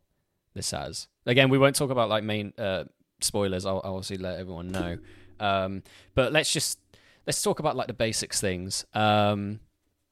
What do you think of like the individual actors and characters and like Simu Liu as Shang-Chi? What do you think of Tony Leung as the Mandarin? I loved everybody in this. Yeah, genuinely, I did. I thought everybody was really well cast. Simu Liu was. I thought he was really great. He's such a charismatic actor. I love him so much.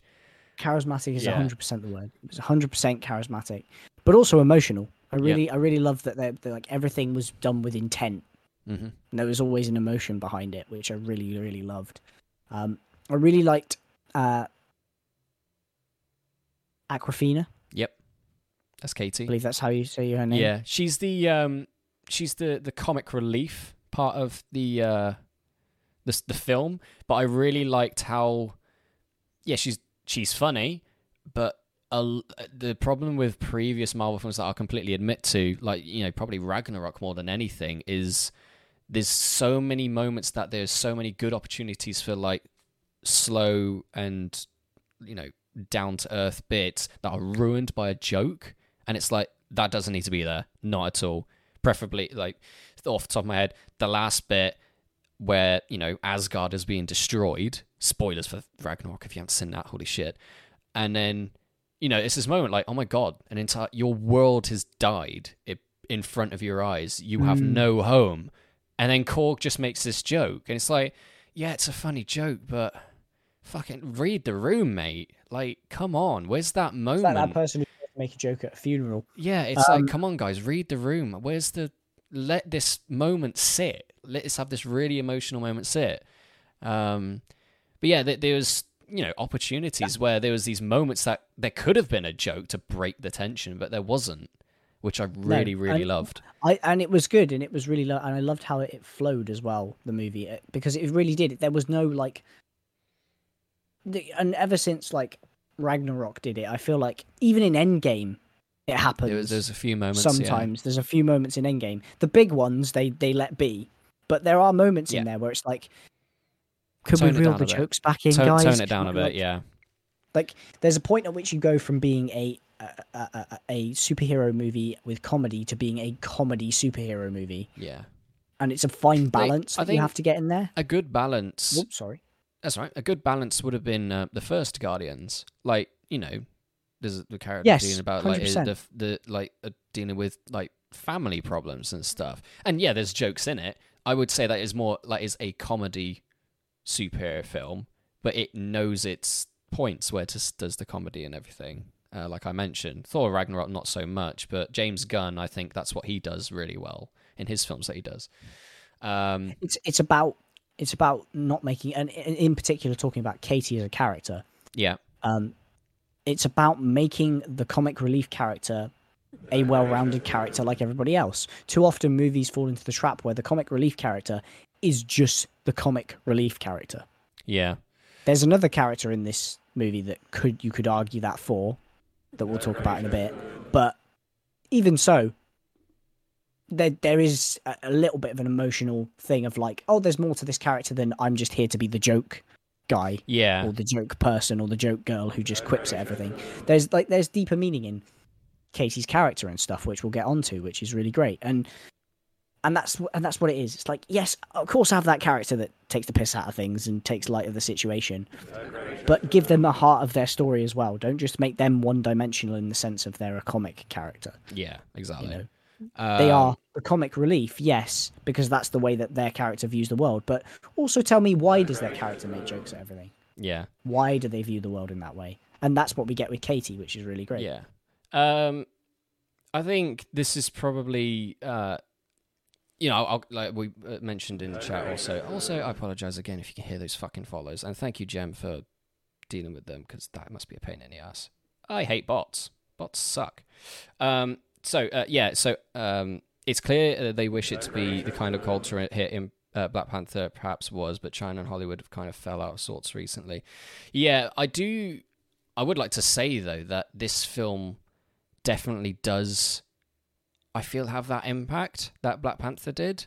Because I've seen multiple people on Twitter and everywhere that I've seen, it's that people are like, oh, now I understand how people had felt when they had that sort of connection to Black Panther. I feel that as well, because I'm from like Asian heritage and I'm finally getting represented like my culture is and stuff like that. And yeah, the feel of this film from a different cultural standpoint and tonally and thematically, and especially when we get to the Mandarin or the bad guys and their backstory, and yeah, it's so well done. I definitely think that he's one of the best Marvel villains, and I'd like to say that this film probably is it the best action? Has it got the best it has the best action sequences of any Marvel movie. Yeah. Hands down. Yeah. Instantly. So well. I was trying to think of maybe not even the airport scene in Civil War. Fair enough. It makes that look pretty amateurish. Yeah. With all due respect. I guess we're like, because I'm an absolute sucker for long takes and action sequences, and this film is riddled with them. not It given uses any. them well, though. Yeah, It doesn't give you just choppy action for no cut reason. it. There's a point to Where- it, and through every action sequence, there's still a story being told through the actions of the characters. It's not just two people lugging the shit out of each other in different ways and creative ways just to fill screen time. Yeah, Because it could easily feel like that. It could do, because definitely. there's enough action in this It's- movie where it- you could be like, okay, we've seen this for the 5th time now. Come on. It is definitely a breath of fresh air when you go from seeing Black Widow, which we found was fine. We thought it was alright. It wasn't horrible, and it wasn't the greatest. Like, the characters we loved a lot more, but when it got to like the massive action set pieces, we were like, yeah, it's just another action set piece, isn't it? But then in this film, we're like, wow, this fucking hell, this is how you do action. This is how you do like martial arts, but good. Because The whole fight on the scaffolding is just brilliant. scaffolding, the bus sequence. Yes. Yeah, I'm all and the in reason for the reason I mentioned the scaffolding is the bus sequence was really good. Yeah. It was really, really good. But The scaffolding, yeah. the scaffolding was where I was like, okay, here we go. Yeah. It's And like, you know, I need to. I'll probably have a look at to see what the fight choreographers or like the cinematography and everything like that, because fucking well done. Because when you actually think about it, every single Marvel character, they know kung fu or they know some form of like martial arts, like boxing and shit. So we're like used to big old punchy punches and stuff. So when you introduce a character like Shang-Chi and martial arts being like the main standpoint, you're like, right, well, we need to make this different. We need to make this character look as though, yeah, he could beat the shit out of Captain America. He could beat the shit out of any Marvel character so far. And Will is gone. What great points. Oh, dear. Thank you very much. Right, that's another bit. 3 out of 7. what were you saying? What was I saying? Where'd you get to? Make it different. Hang on, bear with me. Yeah. So, yeah, you need to make it different, and you need to make it as though Shang-Chi can definitely beat the shit out of any one of the Avengers in a fist fight easily. You need to show that. Because he's the best. He's the best hand-to-hand combat fighter. Yeah, of he any should of the be. Avengers. There's no doubt about that. Yeah, he absolutely should be as well, because that's what he is in the comics and stuff. Like, he might not have the actual strength of Spider-Man or Black Panther or whatever, but you can easily just sort of like maneuver out of the ways and just finesse them and shit. So, what else is great about this film? Can you think of anything else? The music was pretty good. The music was really good. I was Yeah. just about to say the soundtrack was Yeah. good. There were some interesting song choices that I was like, okay, wouldn't have picked this necessarily, but okay. Yeah. But there were also some really good. Sorry. It's all right. We've been Song going. choices. We've been going for 3 hours. Don't worry And about it. the soundtrack bits of this soundtrack of this movie were really good. The score was really good. Yeah. It was. Let's put it this way, because don't know whether you know, but there's quite a lot of Marvel movies at this point. Oh yeah. And it's not every day you come across one where I was listening to the soundtrack in the movie theater and I was like, this is a good soundtrack because I'm remembering it. Yeah. Apparently, Jackie Chan's stunt entourage worked on the movie, so it was a given. Yeah, well, I really loved the fact that it reminded you of all of the like the old Jackie Chan films / Bruce Lee sort of workings on with it. And also, I really like to mention that I love the fact that it was so clearly, you can tell it was like Simu Liu actually doing the stunts himself as well. Because I like to compare it a bit to, I'm not sure if you've seen like the Daredevil Netflix shows and like the Iron Fist and all that sort of stuff ages ago. Whereas Daredevil was great. I really, really loved that. And you could tell it was like Charlie Cox doing all the stunt works and stuff. But then it went to Iron Fist, who was supposedly one of the best martial artists in the world. Oh, that was fucking tragic. Like the fighting in that, and you could tell it wasn't whatever his name was that played Danny Rand, because he couldn't be asked to train. And yeah, that was so yeah, going from this to that, and yeah, it's night and day. It's It's uncanny, really. It's amazing. What else do you think? Full commitment to the performance. Yes, absolutely. What was I going to say? I don't had know. something in mind. I apologise for cutting you off. No, it's okay. You Sorry. were in mid-flow. I shouldn't have... I'm trying to think CGI now. was great. Everything about the actors was great. I love the little cameos that they had. One of them I was a little bit like, okay, yeah, that's fine. Was there anything that you there was... if we're getting onto stuff I didn't like... Yeah, there was the classic, specifics. Without going into spoilers, yeah. but there was still references to things and little here's and there's where it felt a little bit out of place, where I was like, didn't really need that in there, but all right. Yeah. But it didn't ruin my experience of watching the film. Let's put it that way. Yeah, no, that's fair. I was still enthralled by world building sense. Yeah, you kind of have to implement those lots. It's fine. It's whatever.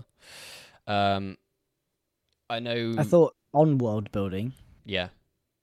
I loved it. But this movie really got off on the right foot because it appealed to my world building heart. Yes. And the inner dungeon master and world builder and D&D are within me, because it gives you this big kind of exposition thing, but it does it really well. It's kind of like a heartfelt exposition thing with a kind of focus and it knows what, as I said, the movie knows what it is and it knows what it's doing. It gives you enough, but not too much as to bore you, but it gives you enough to where it intrigues you and pulls you into the story.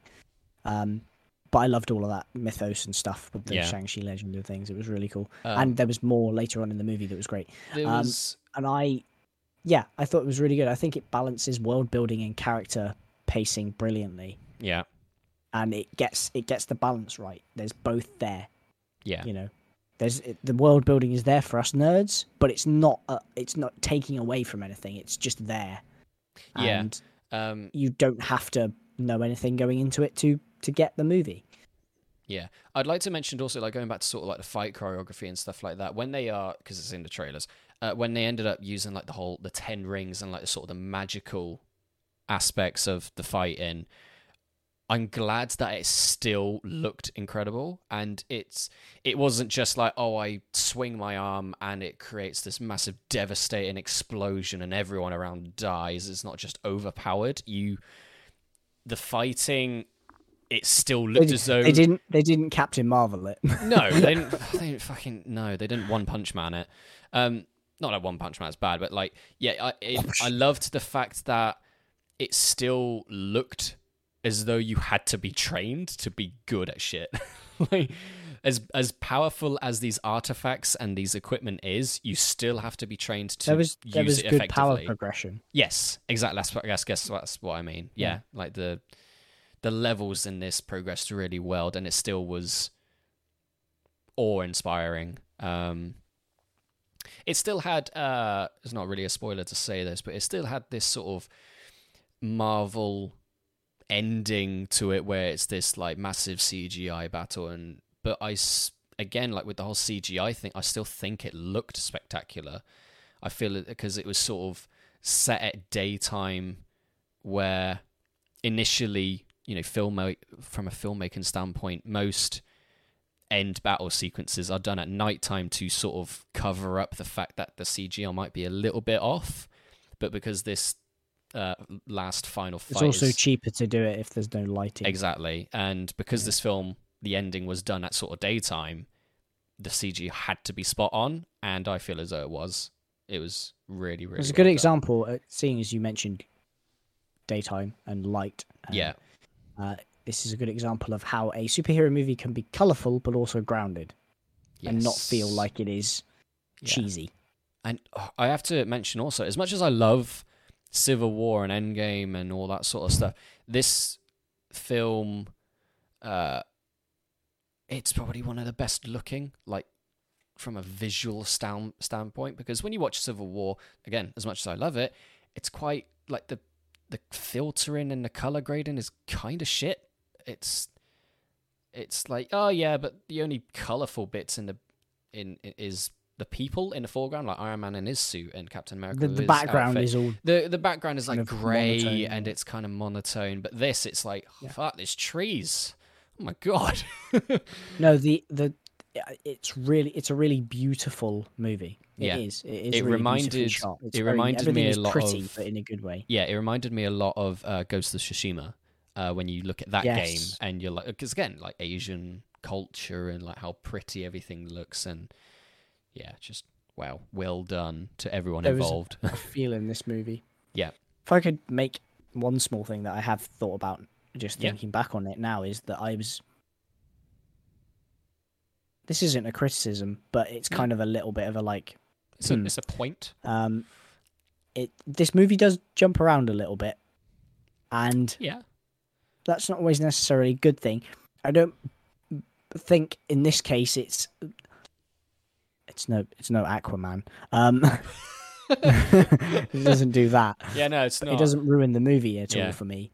They're not. It wasn't something that I was like, oh, slow down with the pacing. Why are we going all over the shop? I was like, no, actually, it doesn't matter because I'm invested in the story, and I feel like the pacing is carrying along well Yeah. from place to place. So it didn't feel like it was rushed or we're just trying to cram as many locations because we have to please the Chinese government or whatever.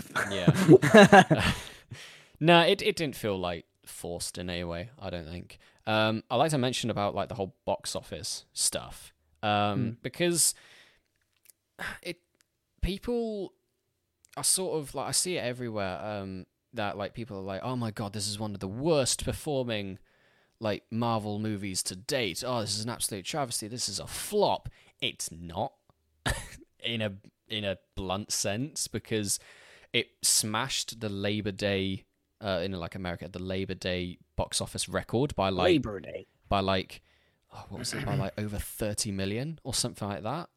People have been releasing some really shitty Labor Day movies. Yeah, so like we got to think of it in the sense that, think about the time of year that we're in. Not many big movies are set around here because people don't really go to the movies. A, that. B, it's a pandemic still. COVID. And like, Yeah. COVID, and also you have like the Delta wave still in America and well everywhere else, like sort of like picking up speed. Yeah, so there's so many factors going into the fact that, yeah, I'm not really surprised this isn't doing like Endgame level money.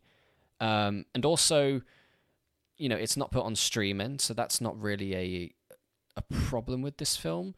So, and I think so far it's made like 160 million worldwide, 170, 175, something like that. So, for like, and then also it was opened on a 4-day weekend instead of just like a 3, where I feel quite a lot of films are opened with. So it's got that extra day to earn money.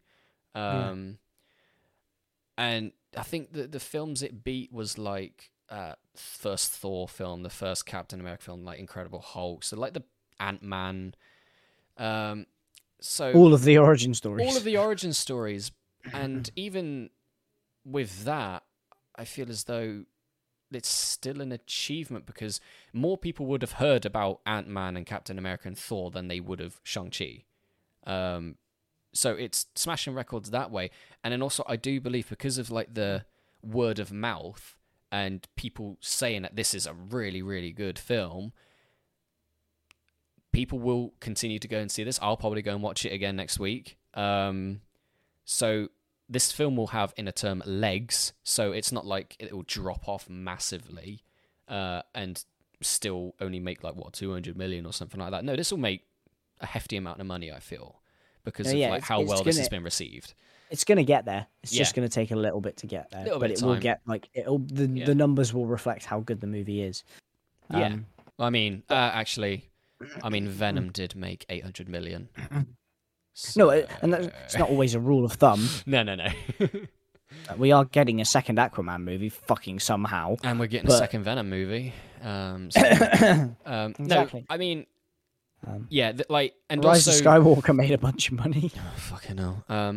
And that's another thing also. Actually, it being an origin film, of course it's not going to make as much money. Like, just wait until the sequel comes out. That's when this film, that film should make shit ton of money, wise. But yeah, like I think like over the next few days / weeks, this will continue to make a good amount of money. But is it going to make Captain Marvel like $1 billion? No. Like, you got to be realistic because, again, pandemic. People aren't thinking about it's going to be safe enough to go out. And then also, I think that Shang-Chi's going to be going on to Disney Plus in like 40 days' time. So that's when that money will be dropping off considerably. Yeah, it's the circumstance of it. That's the thing. Yeah, it's a shame, really. It's a shame because if this was set at the same kind of hype and time as a Black Panther was, this would have surpassed $1 billion easily. Yeah. Easily. Yeah. Easily, because it's that for a whole other race of people on our planet. It's that watershed moment of being like, it's a big superhero blockbuster with a massive Asian cast. Yeah. That I think this, like, I love the fact that a lot of this movie was in Chinese. Yeah. I don't know whether it was. I don't know whether it was Mandarin or was it Cantonese? I don't know. Yeah, it was in that language. But like that's another marketplace where I feel as though this will do massive numbers in is the Chinese market. Because I think, domestic wise, which is only just American money, which is they made 100 million. Everywhere else internationally, it made 50 million. So that's like the international revenue is going to go up, skyrocket, I feel. But yeah, so let's put it this way: everybody that was coming out of the cinema with me was all saying that it was really, really good and they enjoyed it. Yeah, word of mouth is definitely going to be. Even some people that there was a guy there who was with his kids, his sons, I think, and a friend, and he didn't particularly look like the parenting type to be going to cinemas if the kids weren't going. Yeah. He was saying how I overheard their conversation about how he enjoyed it and he thought it was a really good movie. So yeah, I like. I'll make a few comparisons between this and Black Widow because I think it's really important to, as far as where Black Widow maybe doesn't do as well, whereas this one is a better movie. Yeah. There's so many things going against Black Widow as well. Unfortunately, like it should have had that movie in like phase 2, during a pandemic and all this sort. Yeah, I mean, nonsense. You have to put it in the context as well. But even so, I think even if that Black Panther movie, even if that Black Widow movie had come out, then I'm not so certain it would have been. Yeah. More successful than it has been. Yeah. Obviously, it would be a completely different story. But yeah. But Black Panther was an okay movie, but as a cultural awakening celebration, has no equal. Even took Marvel by surprise. Yeah. I quite like the movie, other than like maybe the final third of Black Panther. I would. Yeah. I think it's very good. But I think and again, this comes back to context. I think the reason that I don't know who mentioned that comment, but I guess you're reading that from chat. Yeah, Logical Robot again said. But it's like that's one thing, but it's also important to remember that that's only necessarily because racism is talked about when it comes to black people more so than it is when it comes to Asian people. Asians, yeah. I mean, the hate that the Asian community has got because of the coronavirus pandemic is just proof that you think we're far away from rights for black people, and that it's good that we're talking more about that. There's a whole other story when it comes to Asian people. Very true. Yeah. And the struggles they go through on a daily basis, and the prejudices that are held against them. So I would maybe even, just to be devil's advocate a little bit, I would argue this movie is more important. Yeah, you could argue. Not saying that Black Panther isn't important. Yeah. But of course, because it's not. Guess what? You can think two things at once. You don't have to be black and white about it. Yeah. Black and white. There was a weird joke which was kind of funny. It was like, hey, everyone should be like a panda. They're black, white, and they're Asian. Bit taste. I'm sure we've missed somebody out there. Somebody's gonna because I think there's more races than just the 3, isn't there? I apologize greatly. Anyway, I think the indigenous folk of the Arctic would the Antarctic. Sorry, I left out the penguins. I apologize. Penguin. Well, yeah. I can't. But it's one of those things where it's like, I think it's more important because I think it's You don't really think about it, unfortunately. But it's not. Do you know what? Scrap what I just said. It's not more important because they're both equally as important as one another. Yeah. But I feel like it's a bit more of a watershed moment, personally for me, just on my viewpoint. But then again, I am a white guy, so take it with a pinch of salt. Yeah, we'll have to mention that just as a disclaimer. We are both white dudes. I'm a white man, who it's Black Panther was really important because it still felt like a big watershed moment because it was a cast. I feel like this is, for me, it feels slightly has a greater importance because it's starting the ball rolling, where you could argue that the ball has already been rolling for, racism towards black folk. It's the ball is still rolling. It's not got to its destination yet. We're far away from it. There's lots of work that needs to be done, but I would argue it's more important because this is a bit like Crazy Rich Asians that came out not too long ago, a couple of years ago. I haven't seen that, but apparently it's a really good film. Yeah.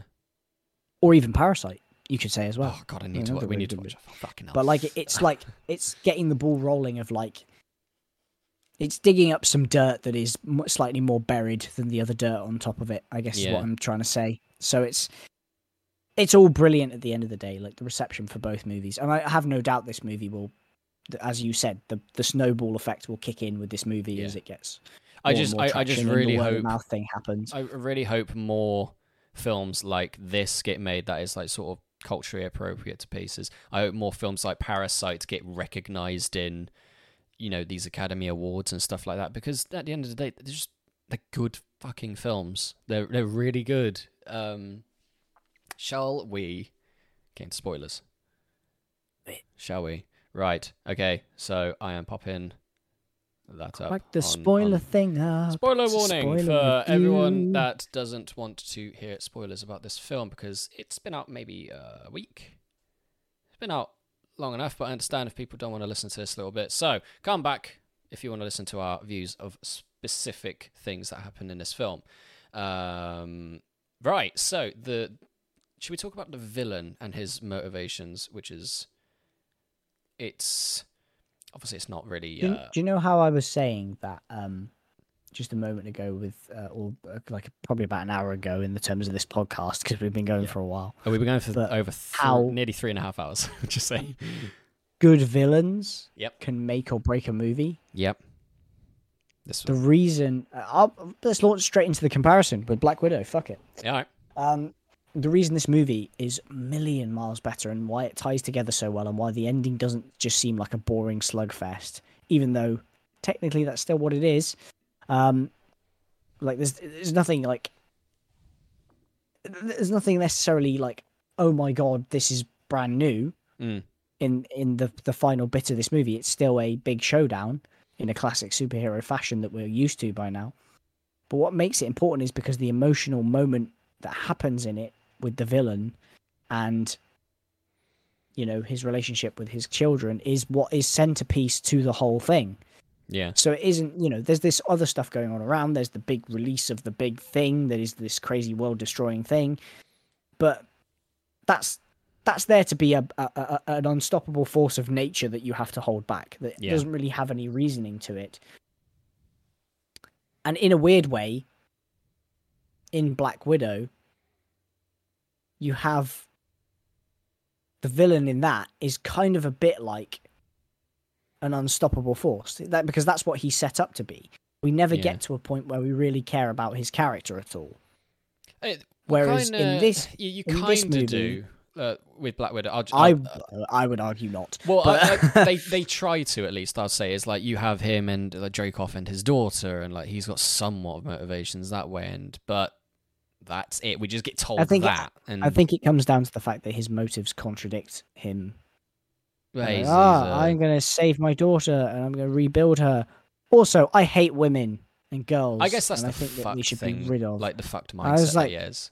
Which is, I'm not trying. I'm trying to play devil's advocate, but I can't really because Plus, it's Ray Winston. Why would you have Ray Winston playing a Russian? Come on, like. A ration. Anyway. That was an attempt. That was an attempt there.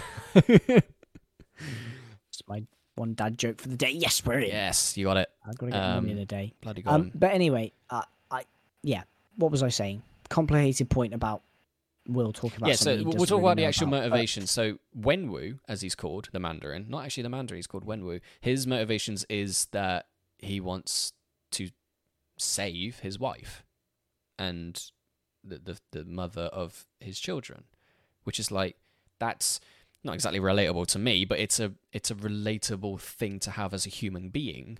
It's you wanting someone back into your life that you've lost. He's a widow, and like, not a black widow. Mark of any really good villain. Yeah, they did it with Thanos. Is not necessarily somebody that has bad ideas. he's not. I'm just going to kill everyone because I like killing everyone. He's not. What am I trying to say here? I'm too tired to be doing this. He is not someone who is. He's a villain. He's a hero in his own story. He's got a relatable motives for what he's doing. Yeah. But he's going about it the wrong way. The wrong way, yeah. That's a classic kind of trope to make a good villain, is that you're not necessarily doing things like wanting your family back and wanting your wife back is not necessarily an evil thing. It's not complex either. No, you're just doing evil things to get there, and you're doing the wrong things to get there, and you need to stop. You know, it's kind of like Thanos. Thanos has a point with overpopulation. He's just going about it completely the wrong way. Yeah. Yeah. And disregarding the value of life, you know. So, you know, it's what makes villains really good. But he's so I liked it that they could have easily have made this, because there's technically two villains in this. Yeah, we'll give them that. Technically. Yeah. But the second one doesn't. The second one is there used as a plot device kind of thing. Yeah, which is fine. And it works, and it's creepy and it's scary, and the lore nerd in me was like, oh yeah, this is cool. Love this. Love this. But as I said, it was the fact that they focused that the main villain is you know, the Mandarin, and his relationship with his children is the main focus, and that's the real, like, it's the heartbreaker. It's the centerpiece of the story, and we're not just gonna have I guess a good way of putting it, because I've just confused everybody probably, is that we're not going to make the unstoppable force the villain. We're going to have an unstoppable force. It's not going to be the point. The real villain is going to be this guy, and he's not even necessarily going to be a villain. It's going to be just more of a family feud. Yeah. And that's what's the heart of the story going to be. Yeah. And that's what I really liked about it, because even though it did have the typical Marvel hoo-ha at the end, that could have been very boring, just like it was in Black Widow, it wasn't, because they rode that emotional. They committed to the emotional side of the story. There was enough things that, you know, like we were saying earlier with like the whole color grading and how everything looks incredible, rather than just it's a metal black spaceship in the sky and everything's grey and they're falling through clouds, which is also great. It's like, no, there's a, you know, spoilers. There's a fucking dragon that's flying around the place. There's you know, kung fu bloody people with really crazy costumes, and like, you know, the trees in the background. Everything looks so colorful and like so sightseeing, appeasing, and pleasing to the eye. I mean, I don't know what the fuck I just said.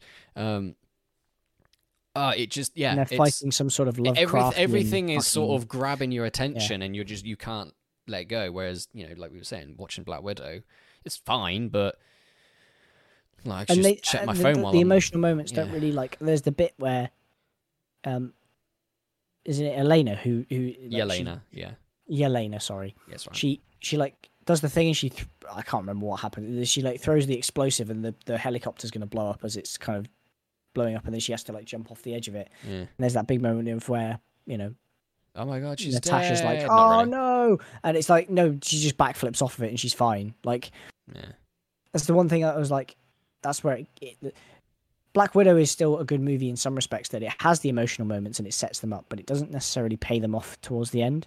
Yeah. It never really feels like we're going to lose any of this family. Yeah. And obviously you know Natasha's going to survive because you know what happens to her. Yeah. But in this movie, it feels like, you know, we could have lost the sister at one point. Shang-Chi could have died at one point. His father could have succeeded. all of these things that are really great, and it feels like the emotional pain is there for all of it. I'll mention a couple of things that I don't necessarily have one of them I do have a problem with, and one of them I'm just like, yeah, I could either take or leave it. I don't really give a shit. Go for it. One of them I'm kind of getting annoying. It went into Fast and Furious absurd territory for me. That's literally what I was about to say. I don't mind it because it kind of just goes all out with a fucking dragon and another giant bat dragon, and they're fighting in the sky, and then there's like it goes into like Dragon Ball Z-esque sort of thing when he uses the rings and he goes into the creature's belly and he explodes, and it's like, oh my fucking god. I was a bit like, okay, now this is a lot. It didn't bother me, but I was kind of just sort of sat there being like, this is ramping up quite a bit. I would understand if people did have a problem with it, because it does go, it level after level after level. It's like, okay, there's quite a bit here. And another thing I do have a problem with is a thing that I'm kind of wish Marvel and most other superhero films don't do is kill off the villain. It's like, I would have loved to have seen Wenwu return as the father, like big villain to kill off as well. The Mandarin is a big villain. Yeah, and like I understand it if I guess Tony Leung didn't want to return and just he wanted to do one film and whatever. But like, how many villains has Marvel killed off? You've killed off Ironmonger, Whiplash, the Extremis in Iron Man 2. You've seemingly killed off Red Skull, but you brought him back. Captain America films, they're actually fine. Not really any of them dies, other than Hydra, but whatever. Abomination, fine, whatever. But like, Killmonger, you killed him off. Like Michael B. Jordan as Killmonger. He was so good. I wish they kept him on for another. And the same with Andy Serkis in Black Panther. He was so good as Claw. I really wanted to see him in another film going up against Black Panther. But stop killing off your villain. Like Ego, The Living Planet. Great, I loved him as the villain. It was kind of like, oh, okay, so you've killed the Mandarin again. But I thought people were really excited to finally see the real one. And he's quite a big deal, and okay, cool. Yeah.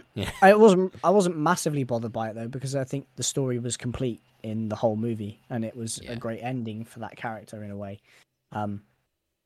As I mentioned before, what I really loved about the story is it felt like I followed the characters through it, and it felt like the main focus was their individual arcs. Yeah. And that's what made it a really good movie for me, and why I had such a good time watching it, and it was so enjoyable. Eventually his repercussions catch up with him. Yeah. And the repercussions of what he's done catch up with him. As a story, it makes sense. So his power and his lust for power and control takes him to something that he cannot control and he will not get any power from. That is something that is just beyond him. And he loses it, but he gets a small moment of redemption by handing off the 10 rings to Shang-Chi. With Tony Leung, obviously he starts out as the generic, oh, I'm a villain, I just want power, but I really liked his progression of just being this power-hungry piece of shit, finds love, bad stuff happens, then he goes back to being this sort of like dictator of crime and like this massive kingpin, and his whole like arc going up and down all over the place was just so many layers to it. I loved how they told his story, and I loved the way they told it with the flashback moments and things. Yeah. I thought it was really clever use of flashbacks, and I thought they were really well placed, like little clues of like, so we follow something happening in the real world, and then we get a little bit of explanation as to why that's maybe the way the characters are thinking that informs the next bit of what they do, and then we get a little flashback, and even though it kind of jumps around a little bit with the jump cuts between the flashbacks, that sometimes you flash back to a moment that was before a flashback that you already had or whatever, it never feels out of place or rushed, because it's always, the flashback is there designed to inform how the character is feeling about things. The best example is when Kate and Shang-Chi are talking about Katie and Shang-Chi, are talking about the fact that his first mission for his father after he was trained was to go and kill the man who killed his his mum, Yeah. the mother, and he tells everybody that he couldn't go through with it, but actually he did, and you don't know that throughout the whole movie, but you then know it through the flashback that you're given, and you go, oh, I understand your character so much better now and so deeply now. It was a perfect use of flashbacks to inform the story of what's happening. The one moment I think in the film when he sort of denies it at the beginning, when he says, "Oh, I didn't go through it," I remember at that point of me watching it, I was like, I wish they did make him do it. But then, like you say, he comes out and ends up admitting I love it. the fact that I'm so glad that this is a sort of a character that makes has him more of a wrong. morally complex grown character. Yeah, exactly. I loved that. I'll just say Logical Robot and chat again. We get it's all comic eccentric, but as a live action movie, how much is too much? That's a good point. Like how much is too much regarding set pieces at the end of a film? Depends on what scope you're going for. Yeah. Endgame is understandable. It's fucking yeah. You're gonna have like the biggest things ever go up against the biggest things ever. I think it depends on the character as well, because I think it's depends what you set up at the beginning.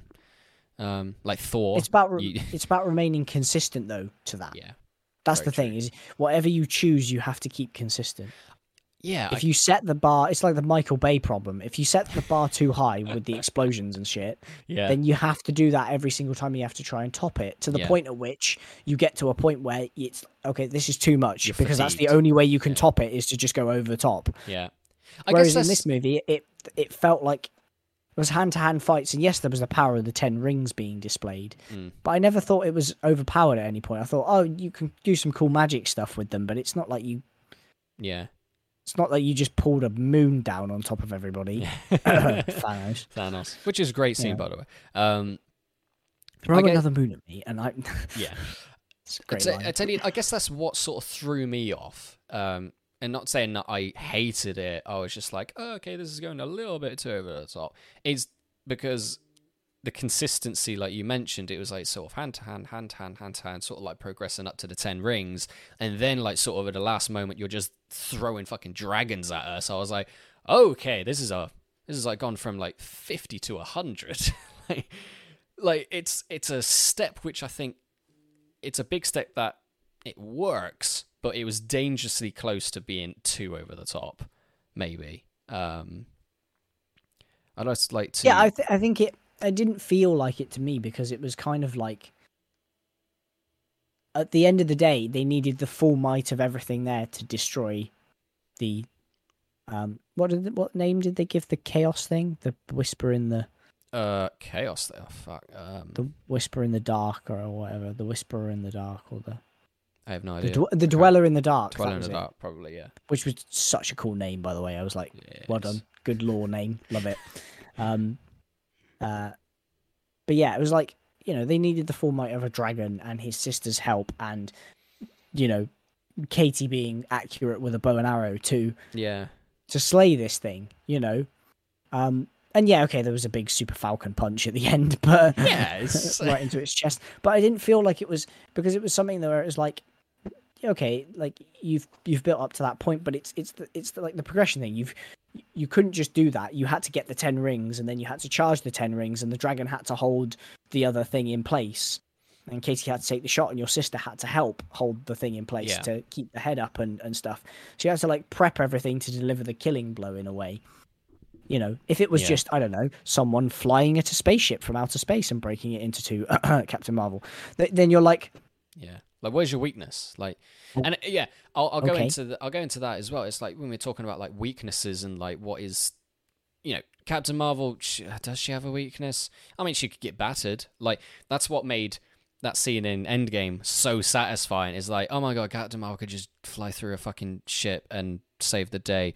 But then she gets falcon punched by Thanos with the Power Stone, and we were like, oh, okay, so she can get thrown about. Fuck, this is good. Finally, some sort of humbleness. You just got humbled, bitch, sort of thing. You just got reality punched into nothing. Yeah, exactly. It's so satisfying seeing her get smashed in the face for once. And And yeah, so when you go to this film, you know, and again with that you using the 10 rings and using your training that you've had throughout the entire film, or in Wenwu's case, like he's a fucking master of using these things, so he knows what he's doing. So every punch that you feel matters, and just the choreography. But even then, they set it up right in the beginning. He's able to be beaten if you know how to. Yes. Because the 10 rings aren't necessarily something that solely he controls. There is an element to them in which somebody can bring it under the spell. You see the mother do it first, and then you see Shang-Chi learn it later on. So it's about placing the power cap on the item of being like, these things are capable of like destroying titans and things. Yeah. But if with a bit of finesse. With a bit of finesse and understanding, and I like that there was a message of kind of gentleness. Do you know yourself was the line, wasn't it? Yeah. Like... I loved the theme in this of, Shang-Chi trying to run away from what his past is and what his family is, but ultimately he has to confront that in order to break through that and then become his own person. Like, amazing. Actually, when you think about it, so good. It's a central theme for all the characters in this story. Yep. Knowing who you are and what you're going to become. Knowing who you are. Yeah. It was a bit on the nose, but I loved the opening of like you say, the Wenwu and the mother. A bit on the nose of them having sort of dance, but yeah, it was really cool. It was still beautiful. Yeah. It was still great. Like the whole, I don't even know where they were. There's some I like of the idea of spring it area. To link it back to kind of the it was almost like, in a weird way, taming. It was kind of like, oh, you're going to come at me very aggressively, but I am one with the surroundings around me. And when you put like it was like the aunt as well when she was teaching Shang-Chi later on in the movie, and she opens his palms, and it's like, relax, be one. You're not here to be an aggressor, or you don't have to be a presence and a force. You can be within the space around you, and that's how you gain the upper hand, and it was the same with the dance, as you said, and it was beautiful choreography that was almost like it was dance choreography. It wasn't fight choreography. It was dance choreography that was made to look like fighting. But it's really good. I'm trying to think, is there anything else like spoiler wise that you can say? I can think of a couple more things. Trevor's back. Trevor's back. Good old Ben Kingsley as Trevor. And that weird footstool, Morris the footstool thing. I instantly thought it was like a Harry Potter thing that you put your feet up when you're on a sofa. Really? I genuinely thought it was something like that. But no, it was this weird beast thing from... It's like a six-legged... It's a six-legged like beaver with fairy wings on its face. With no face. I do love Morris. That apparently can make noises. I did love Morris, actually. I loved the fact that Ben Kingsley was in this movie. Was he announced to be in this movie? It completely threw me off guard, even though it should have been blatantly fucking obvious he was in this movie. Because he obviously had that whatever the fuck he was in Iron Man 3, which I really didn't like. Because actually I recently rewatched Iron Man 3 with Jem. And a little mini review on that. It's a really good film, other than that really stupid twist. I really dislike that twist. And then they did like a little one shot with Ben Kingsley called All Hail the King, where he's in prison and then he gets confronted by goons of the Mandarin being like, you used his name, how dare you, you're going to pay for using his name in vain and stuff like that.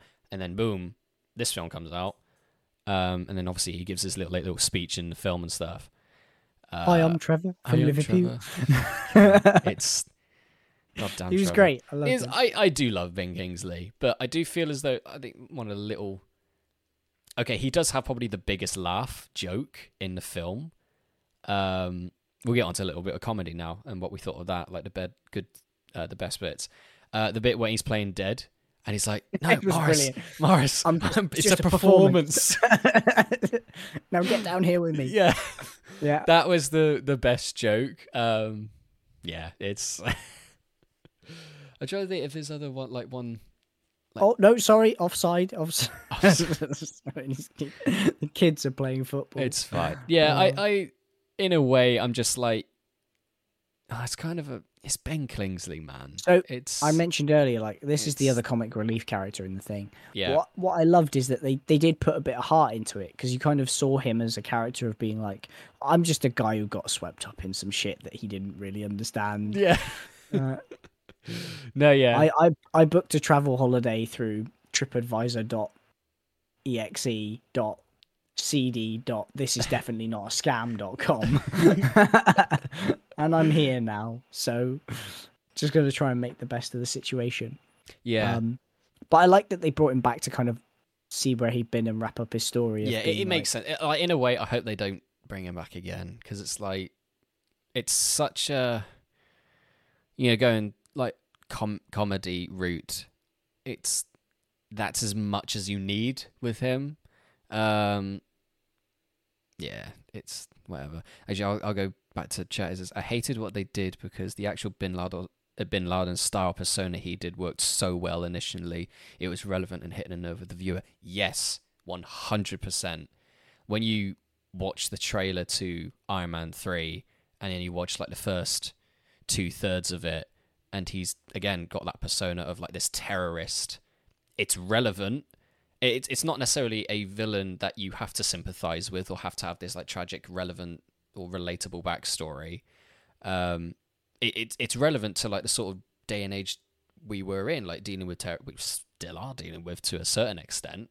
Like terrorists invading, like them being some sort of force of nature that not even Iron Man can really control. And the direction it seemed to have been going in was, you could have argued, one of the best villains in the MCU. But then it's just made him an actor, a joke, and it's like, really? And then you have fucking Guy Pearce as the... No, piss off. Just, can you not? Apparently it was Guy Pearce's idea as well to make him a joke actor and him the main villain. It's like, no, just stick to acting. Don't be a writer. They let Guy Pearce make that decision. Yeah. They Apparently, that might be a rumor, but that's what I read maybe I think one that's time. probably a rumor. I hope to fuck it's not the real thing. But yeah, what's really interesting is that, like, it's a shame because we were robbed of that version of the Mandarin that probably would have been amazing. Yeah, but we did get this version, who was very different. Who was very still. good. Yeah, it's very true. And I would argue even better, because he wasn't just like he was as good, but for different reasons. Like the Mandarin that was set up in Iron Man 3 was like the Joker, was this unstoppable force of nature and was kind of scary and stuff. Whereas this Mandarin was scary but had a heart as well, and was like an actual character who was a complex, because the 10 rings in this film is completely different to the 10 rings in the comics. It's in. Give us the lowdown. Sorry. Give us the lowdown. Give us the lowdown. So the 10 rings is obviously on your fingers. The 10 rings, and I think each one of the rings has like its own separate power. Like one of them can shoot ice or water, and like one of them's fire. So I guess it made sense for them to change the lore and what they can do in this film, because you've literally just had the Infinity Stones. You don't want another 10 magical artifacts that can literally do anything and everything. It's another bunch of MacGuffins that do things. Them being on the wrists and using them as some sort of like concussion blast things and other aspects of that. I thought it was really clever. I really like the design of them. Yeah, the fact they were like bangles, basically, weren't they? Yeah, I really liked them. But then like went into gauntlets and stuff. That was really cool. And then you could also use them as like frisbee discs and stuff. But, and use them as some sort of like propulsion things to make you jump extra high and stuff. That was like really interesting. Basically give you all the powers the Avengers have. Yeah, effectively. You can like shield with it, you can fly with it. Yeah, it was really good. What should we talk about other like little fucking MacGuffin chasing man? Another, what would we take about little cameos in this? We had Abomination and Wong coming back. I think you alluded to this about being a sort of extra thing, sort of like connecting to the universe. Was that one of them, or was that a different thing that you were sort of... No, there's still... I forgot that this was a Marvel movie, apart from the fact where it was like, oh, that is obviously Abomination and Wong. And Wong, yes. and oh, yep, he's just made a portal, and they're walking off, and apparently they're friends.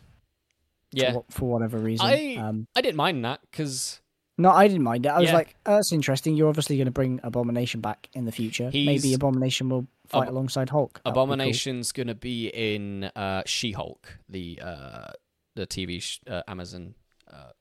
Not Amazon, fucking Disney Plus show. And interesting enough, actually, where they were porting to looked a little bit like a jail cell. So yeah, or at least some sort of containment facility. So, I think it is complete speculation, but I think it's like Wong found him, was like, hey, do you want to do this fighting arena thing to blow off some steam?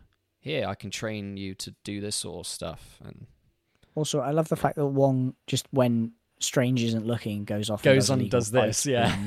I wonder if Doctor Strange does know about what he's been doing. That's really good. I don't think he really would care. Strange, well, I mean, he's about to break the fucking multiverse in No Way Home, so he's about to just cause the next major character deaths in Avengers 6 or whatever. Well done, Doctor Strange. Apparently we're getting Secret Wars before we're getting Multiversal War, so there we go. But anyway, whatever's coming first. Maybe at the same time, because I think it's Doctor Strange, Multiverse of Madness first, and then Secret Wars is like maybe a couple years down the line. Either way. What else is there to discuss? But no, there's certain moments where it was like, this is obviously a reference to the Avengers or whatever. But apart from that, I love the fact that it was such a different. It was so different, the feel to it. Yeah. Even more so, I would say, than Black Panther was. Yeah. It was even more disconnected than that. Black Panther was more connected, even though it was its own story about its own kingdom. You know, they still have a flying jet that is like the one that they fly around in Avengers, and it's still, you've got characters who have popped up before in other, you know, like Martin Freeman's character, for example. Yeah. Whereas in this, everything was completely separate. You had obviously Ben Kingsley, but it's not the same. He's not a major player. He's literally a joke. Yeah. Oh, he's gone again. Apologies, everyone. We are definitely going to sort this out for the next pod. What's this on? We're on nearly 4 hours. Holy shit. 3 hours. It's literally been on the hour mark for like the past bit of this podcast that I've disconnected. It's like every 50 minutes. It's fine. I don't understand why. It's all right. I thought it was because my mouse was clicked and resting on another page that it was bopping me out of this because I wasn't paying attention or whatever. Or if things paying attention to the call, but it's not. It's not. So I sincerely apologize for everybody watching on Twitch right now. But there we go. Holy shit! I would lose my mind if the Beyonder showed up. I don't know too much about the Beyonder, but it's more Marvel lore that I'm all for. What I love is that it got a balance right, because it just felt very removed from everything that we've had in the world. And I think what you were saying earlier about the colourfulness and the kind of fantasy extra worldy bits and the kind of being outward with all that meant that it was completely removed from it. It was completely removed. Like watching the final bit of that with the dragon coming out and stuff, you're like, this is the same universe as the purple guy and the and Cap and Bucky and you know, the world Iron building Man was incredible.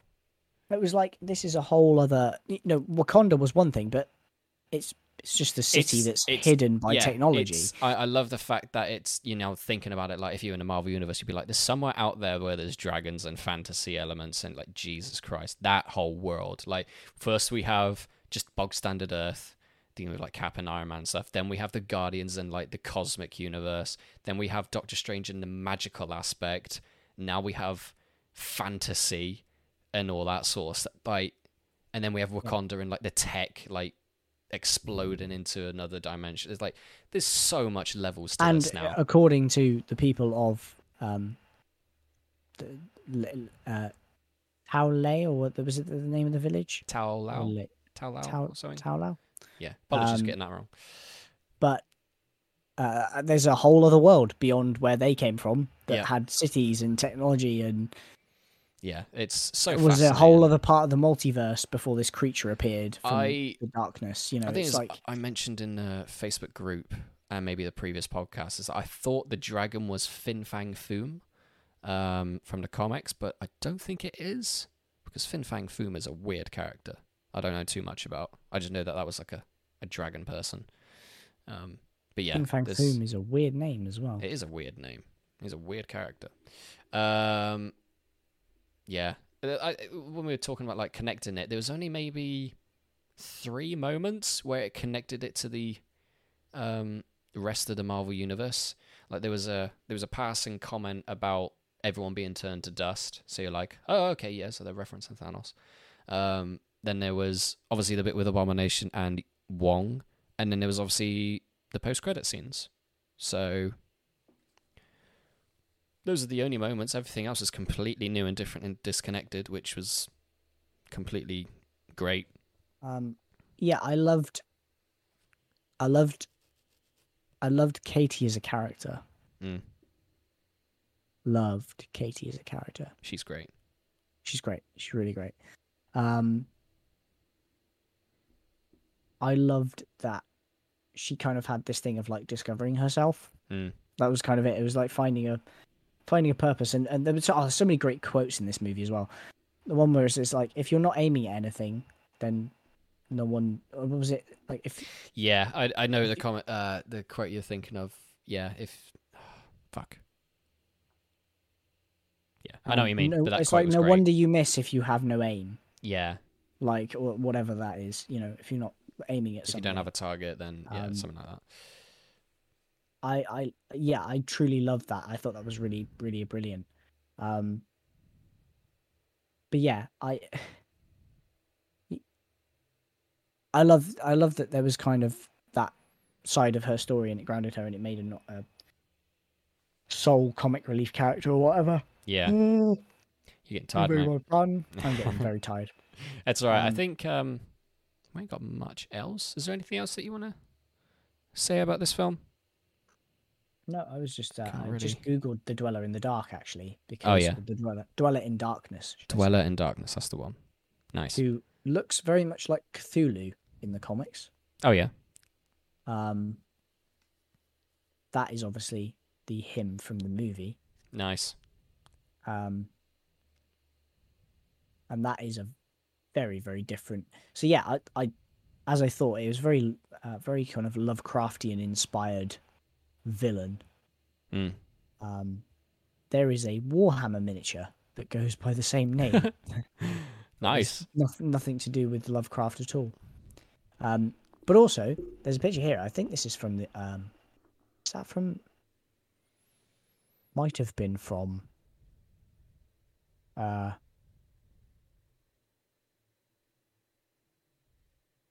think that was from WandaVision. It looks like a shot from WandaVision. But the Dweller in Darkness is actually in the book of the Darkhold book as a multiversal being. Yeah. Oh, it's all connected now. One of the pages that she flicks through, I think that's definitely it. Has this like tentacled monster on a page with a thing around it and stuff. Oh, hang on. Tentacled monster. That might be. If you watch What If, that might be a reference to something in that, which is also a. It might. Okay, I think I know. Okay, hang on. So I'm going to have a look this up because it might be a Sorcerer Supreme. I'm just literally going to type in What If Squid. No. What if? What Marvel? up, Squid? What if Squid? Squid Marvel. Shuma Gorath. That might be a reference to. Which is his own interdimensional octopus who's a Sorcerer Supreme themselves, and it's a villain that Doctor Strange fights against. So we might see. What's the name again? Sorry. Shuma Gorath. SHUMAGORAFATH.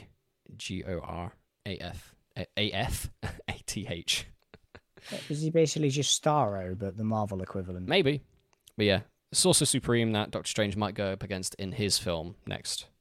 Yeah, that'd be cool. Might be a reference to that. Well, anyway, it might be a reference to either or. Yes. But yeah, it's just having a flick through the thing. But it's there's definitely like a squid monster in the Darkhold book. Yeah, that might be a reference to that, I'm thinking. But yeah. Obviously, we'll probably learn a lot more about that in the Multiverse of Madness. Yeah. We've got What If wrapping up in the next few weeks, I think. It was on episode 5, I think, last time, which is all about zombies, which was okay. But yeah, we'll talk about that when that all wraps up eventually. Have you got anything else to say about Shang-Chi? Because I don't think I do. It's just a great film. The more I've thought about it, the more I really liked it. So yeah, as I said, it was my favorite Marvel movie. nice. I am open for that opinion changing in the future if I go back and watch other ones, but Yeah, it's all good. I don't know what it was about it. It was a breath of fresh air, and I think that's what I loved so much about it. Has it doused your superhero fatigue? Are you back on board? For the moment, yes. Yeah, that's good. For the moment, yes. I'm trying to think what's next. I think it's Eternals, which is the next superhero film coming out. Well, I was going to say, actually, that like watching this movie has got me really excited for Eternals. For Eternals, yeah. Because there's been a few promotional stuff that's been coming up. If it's as different as this one was, then good. Marvel, well done. Good. Well Branch done out for into new actually doing things. different things. Yeah. It's taking you about 20 movies, but it's fine. 20 fucking million movies. And then we got Batman, I think, after that, after Eternals, I think. Oh, got some good shit coming out. Oh, no, we got... Well, we got the Green Knight. Right, is it? Yeah. Jesus Christ. As far as superhero movies go, yeah. I don't think you do. Batman's next year. Well, we've got fucking bloody Eternals, then Spider-Man, then Batman, I think. So we will get to them when those movies come about. Right. Bring on Spawn as well. Oh yeah, that's coming out. I can't remember how far away that is. Spawn. I think it's a little bit further away because it's not in the seat. It's not in the necessarily the plan for Phase 4, is it? Well, Spawn. Unless it's going to be right at the end. Spawn isn't Marvel. It's its own property. Oh, I'm thinking of a different character. That's right. Don't worry. You didn't unmute at the right time. We start speaking of spoilers. But yeah, Shang-Chi, very good. Very great film. I definitely want to watch it again. But yeah, I think that's all for today's podcast. Or double podcast. Well, hey. Yeah. Thank you, Will, for this. This is our longest podcast ever, but I am going to be cutting it in half. So there was a lot. There was a lot of news. We got piled on with news on top of shit. Yeah, we're not going to do that on top of everything else. So it's all good. Just PlayStation just decided to flex on us, and then we're back. So yeah, thank you everybody so much for listening and so much for joining us live on a podcast. I apologize again for those bloody follows, that bloody bots, bastards, the lot of them, pieces of shit. And I apologize. Bastard bots. And hopefully in the actual podcast I can edit around Will jumping. Yeah, I'll try and get this sorted for It's next fine. time we do this, because this is fucking... I don't know what's going on. It's fine. Hopefully it will come out fine. But yeah, if you enjoyed this very much, then rate us on the our pod app, if you are listening to us rather than watching us live. On whatever app you're listening to us on, like it's Apple, Spotify, whatever. Just give us a rating. 5 stars, nothing less, nothing more. Nothing more. Like, you can give us more than 5 stars. Give us 7 if you can. You can email us at cityofgeekandpod@gmail.com. Send us an email if you want to give a suggestion or tell us how much we're doing bad. I don't know. Follow me on Twitter. I'm at The Rizkins. And you can follow the group as well. Which is Globe of Geekum on Facebook. You can follow that or join up. And then if you think you enjoyed this podcast enough, obviously you could rate us and whatever, but you can share with your friends and family to see if they would enjoy, see if they want to get involved in any way, shape or form. And if you're listening to this, we are streaming this live on Twitch most Saturdays. Sometimes we change around. We will obviously keep you updated whenever something changes. But yeah, it's... I think it'll probably be back to Saturday next week. Back to Saturday. What day is it? Saturday next week is the 11th or something? No, it's not the 11th. That's tomorrow. What am I talking about? 18th. That's fine. We can do something next week, not Sex Education Season 3. But yeah, follow us on Twitch. It's obviously Rizikins, twitch.tv/Rizikins. We do the pod there. But yeah, also I'd like to say a special thank you to Gemineo16 in chat for getting rid of those bloody bots. 24 in total. Well done, Gem. Yeah. We love you, Gem. Yeah, so I apologize if you heard my bloody Twitch alert going off 24 times about people bots.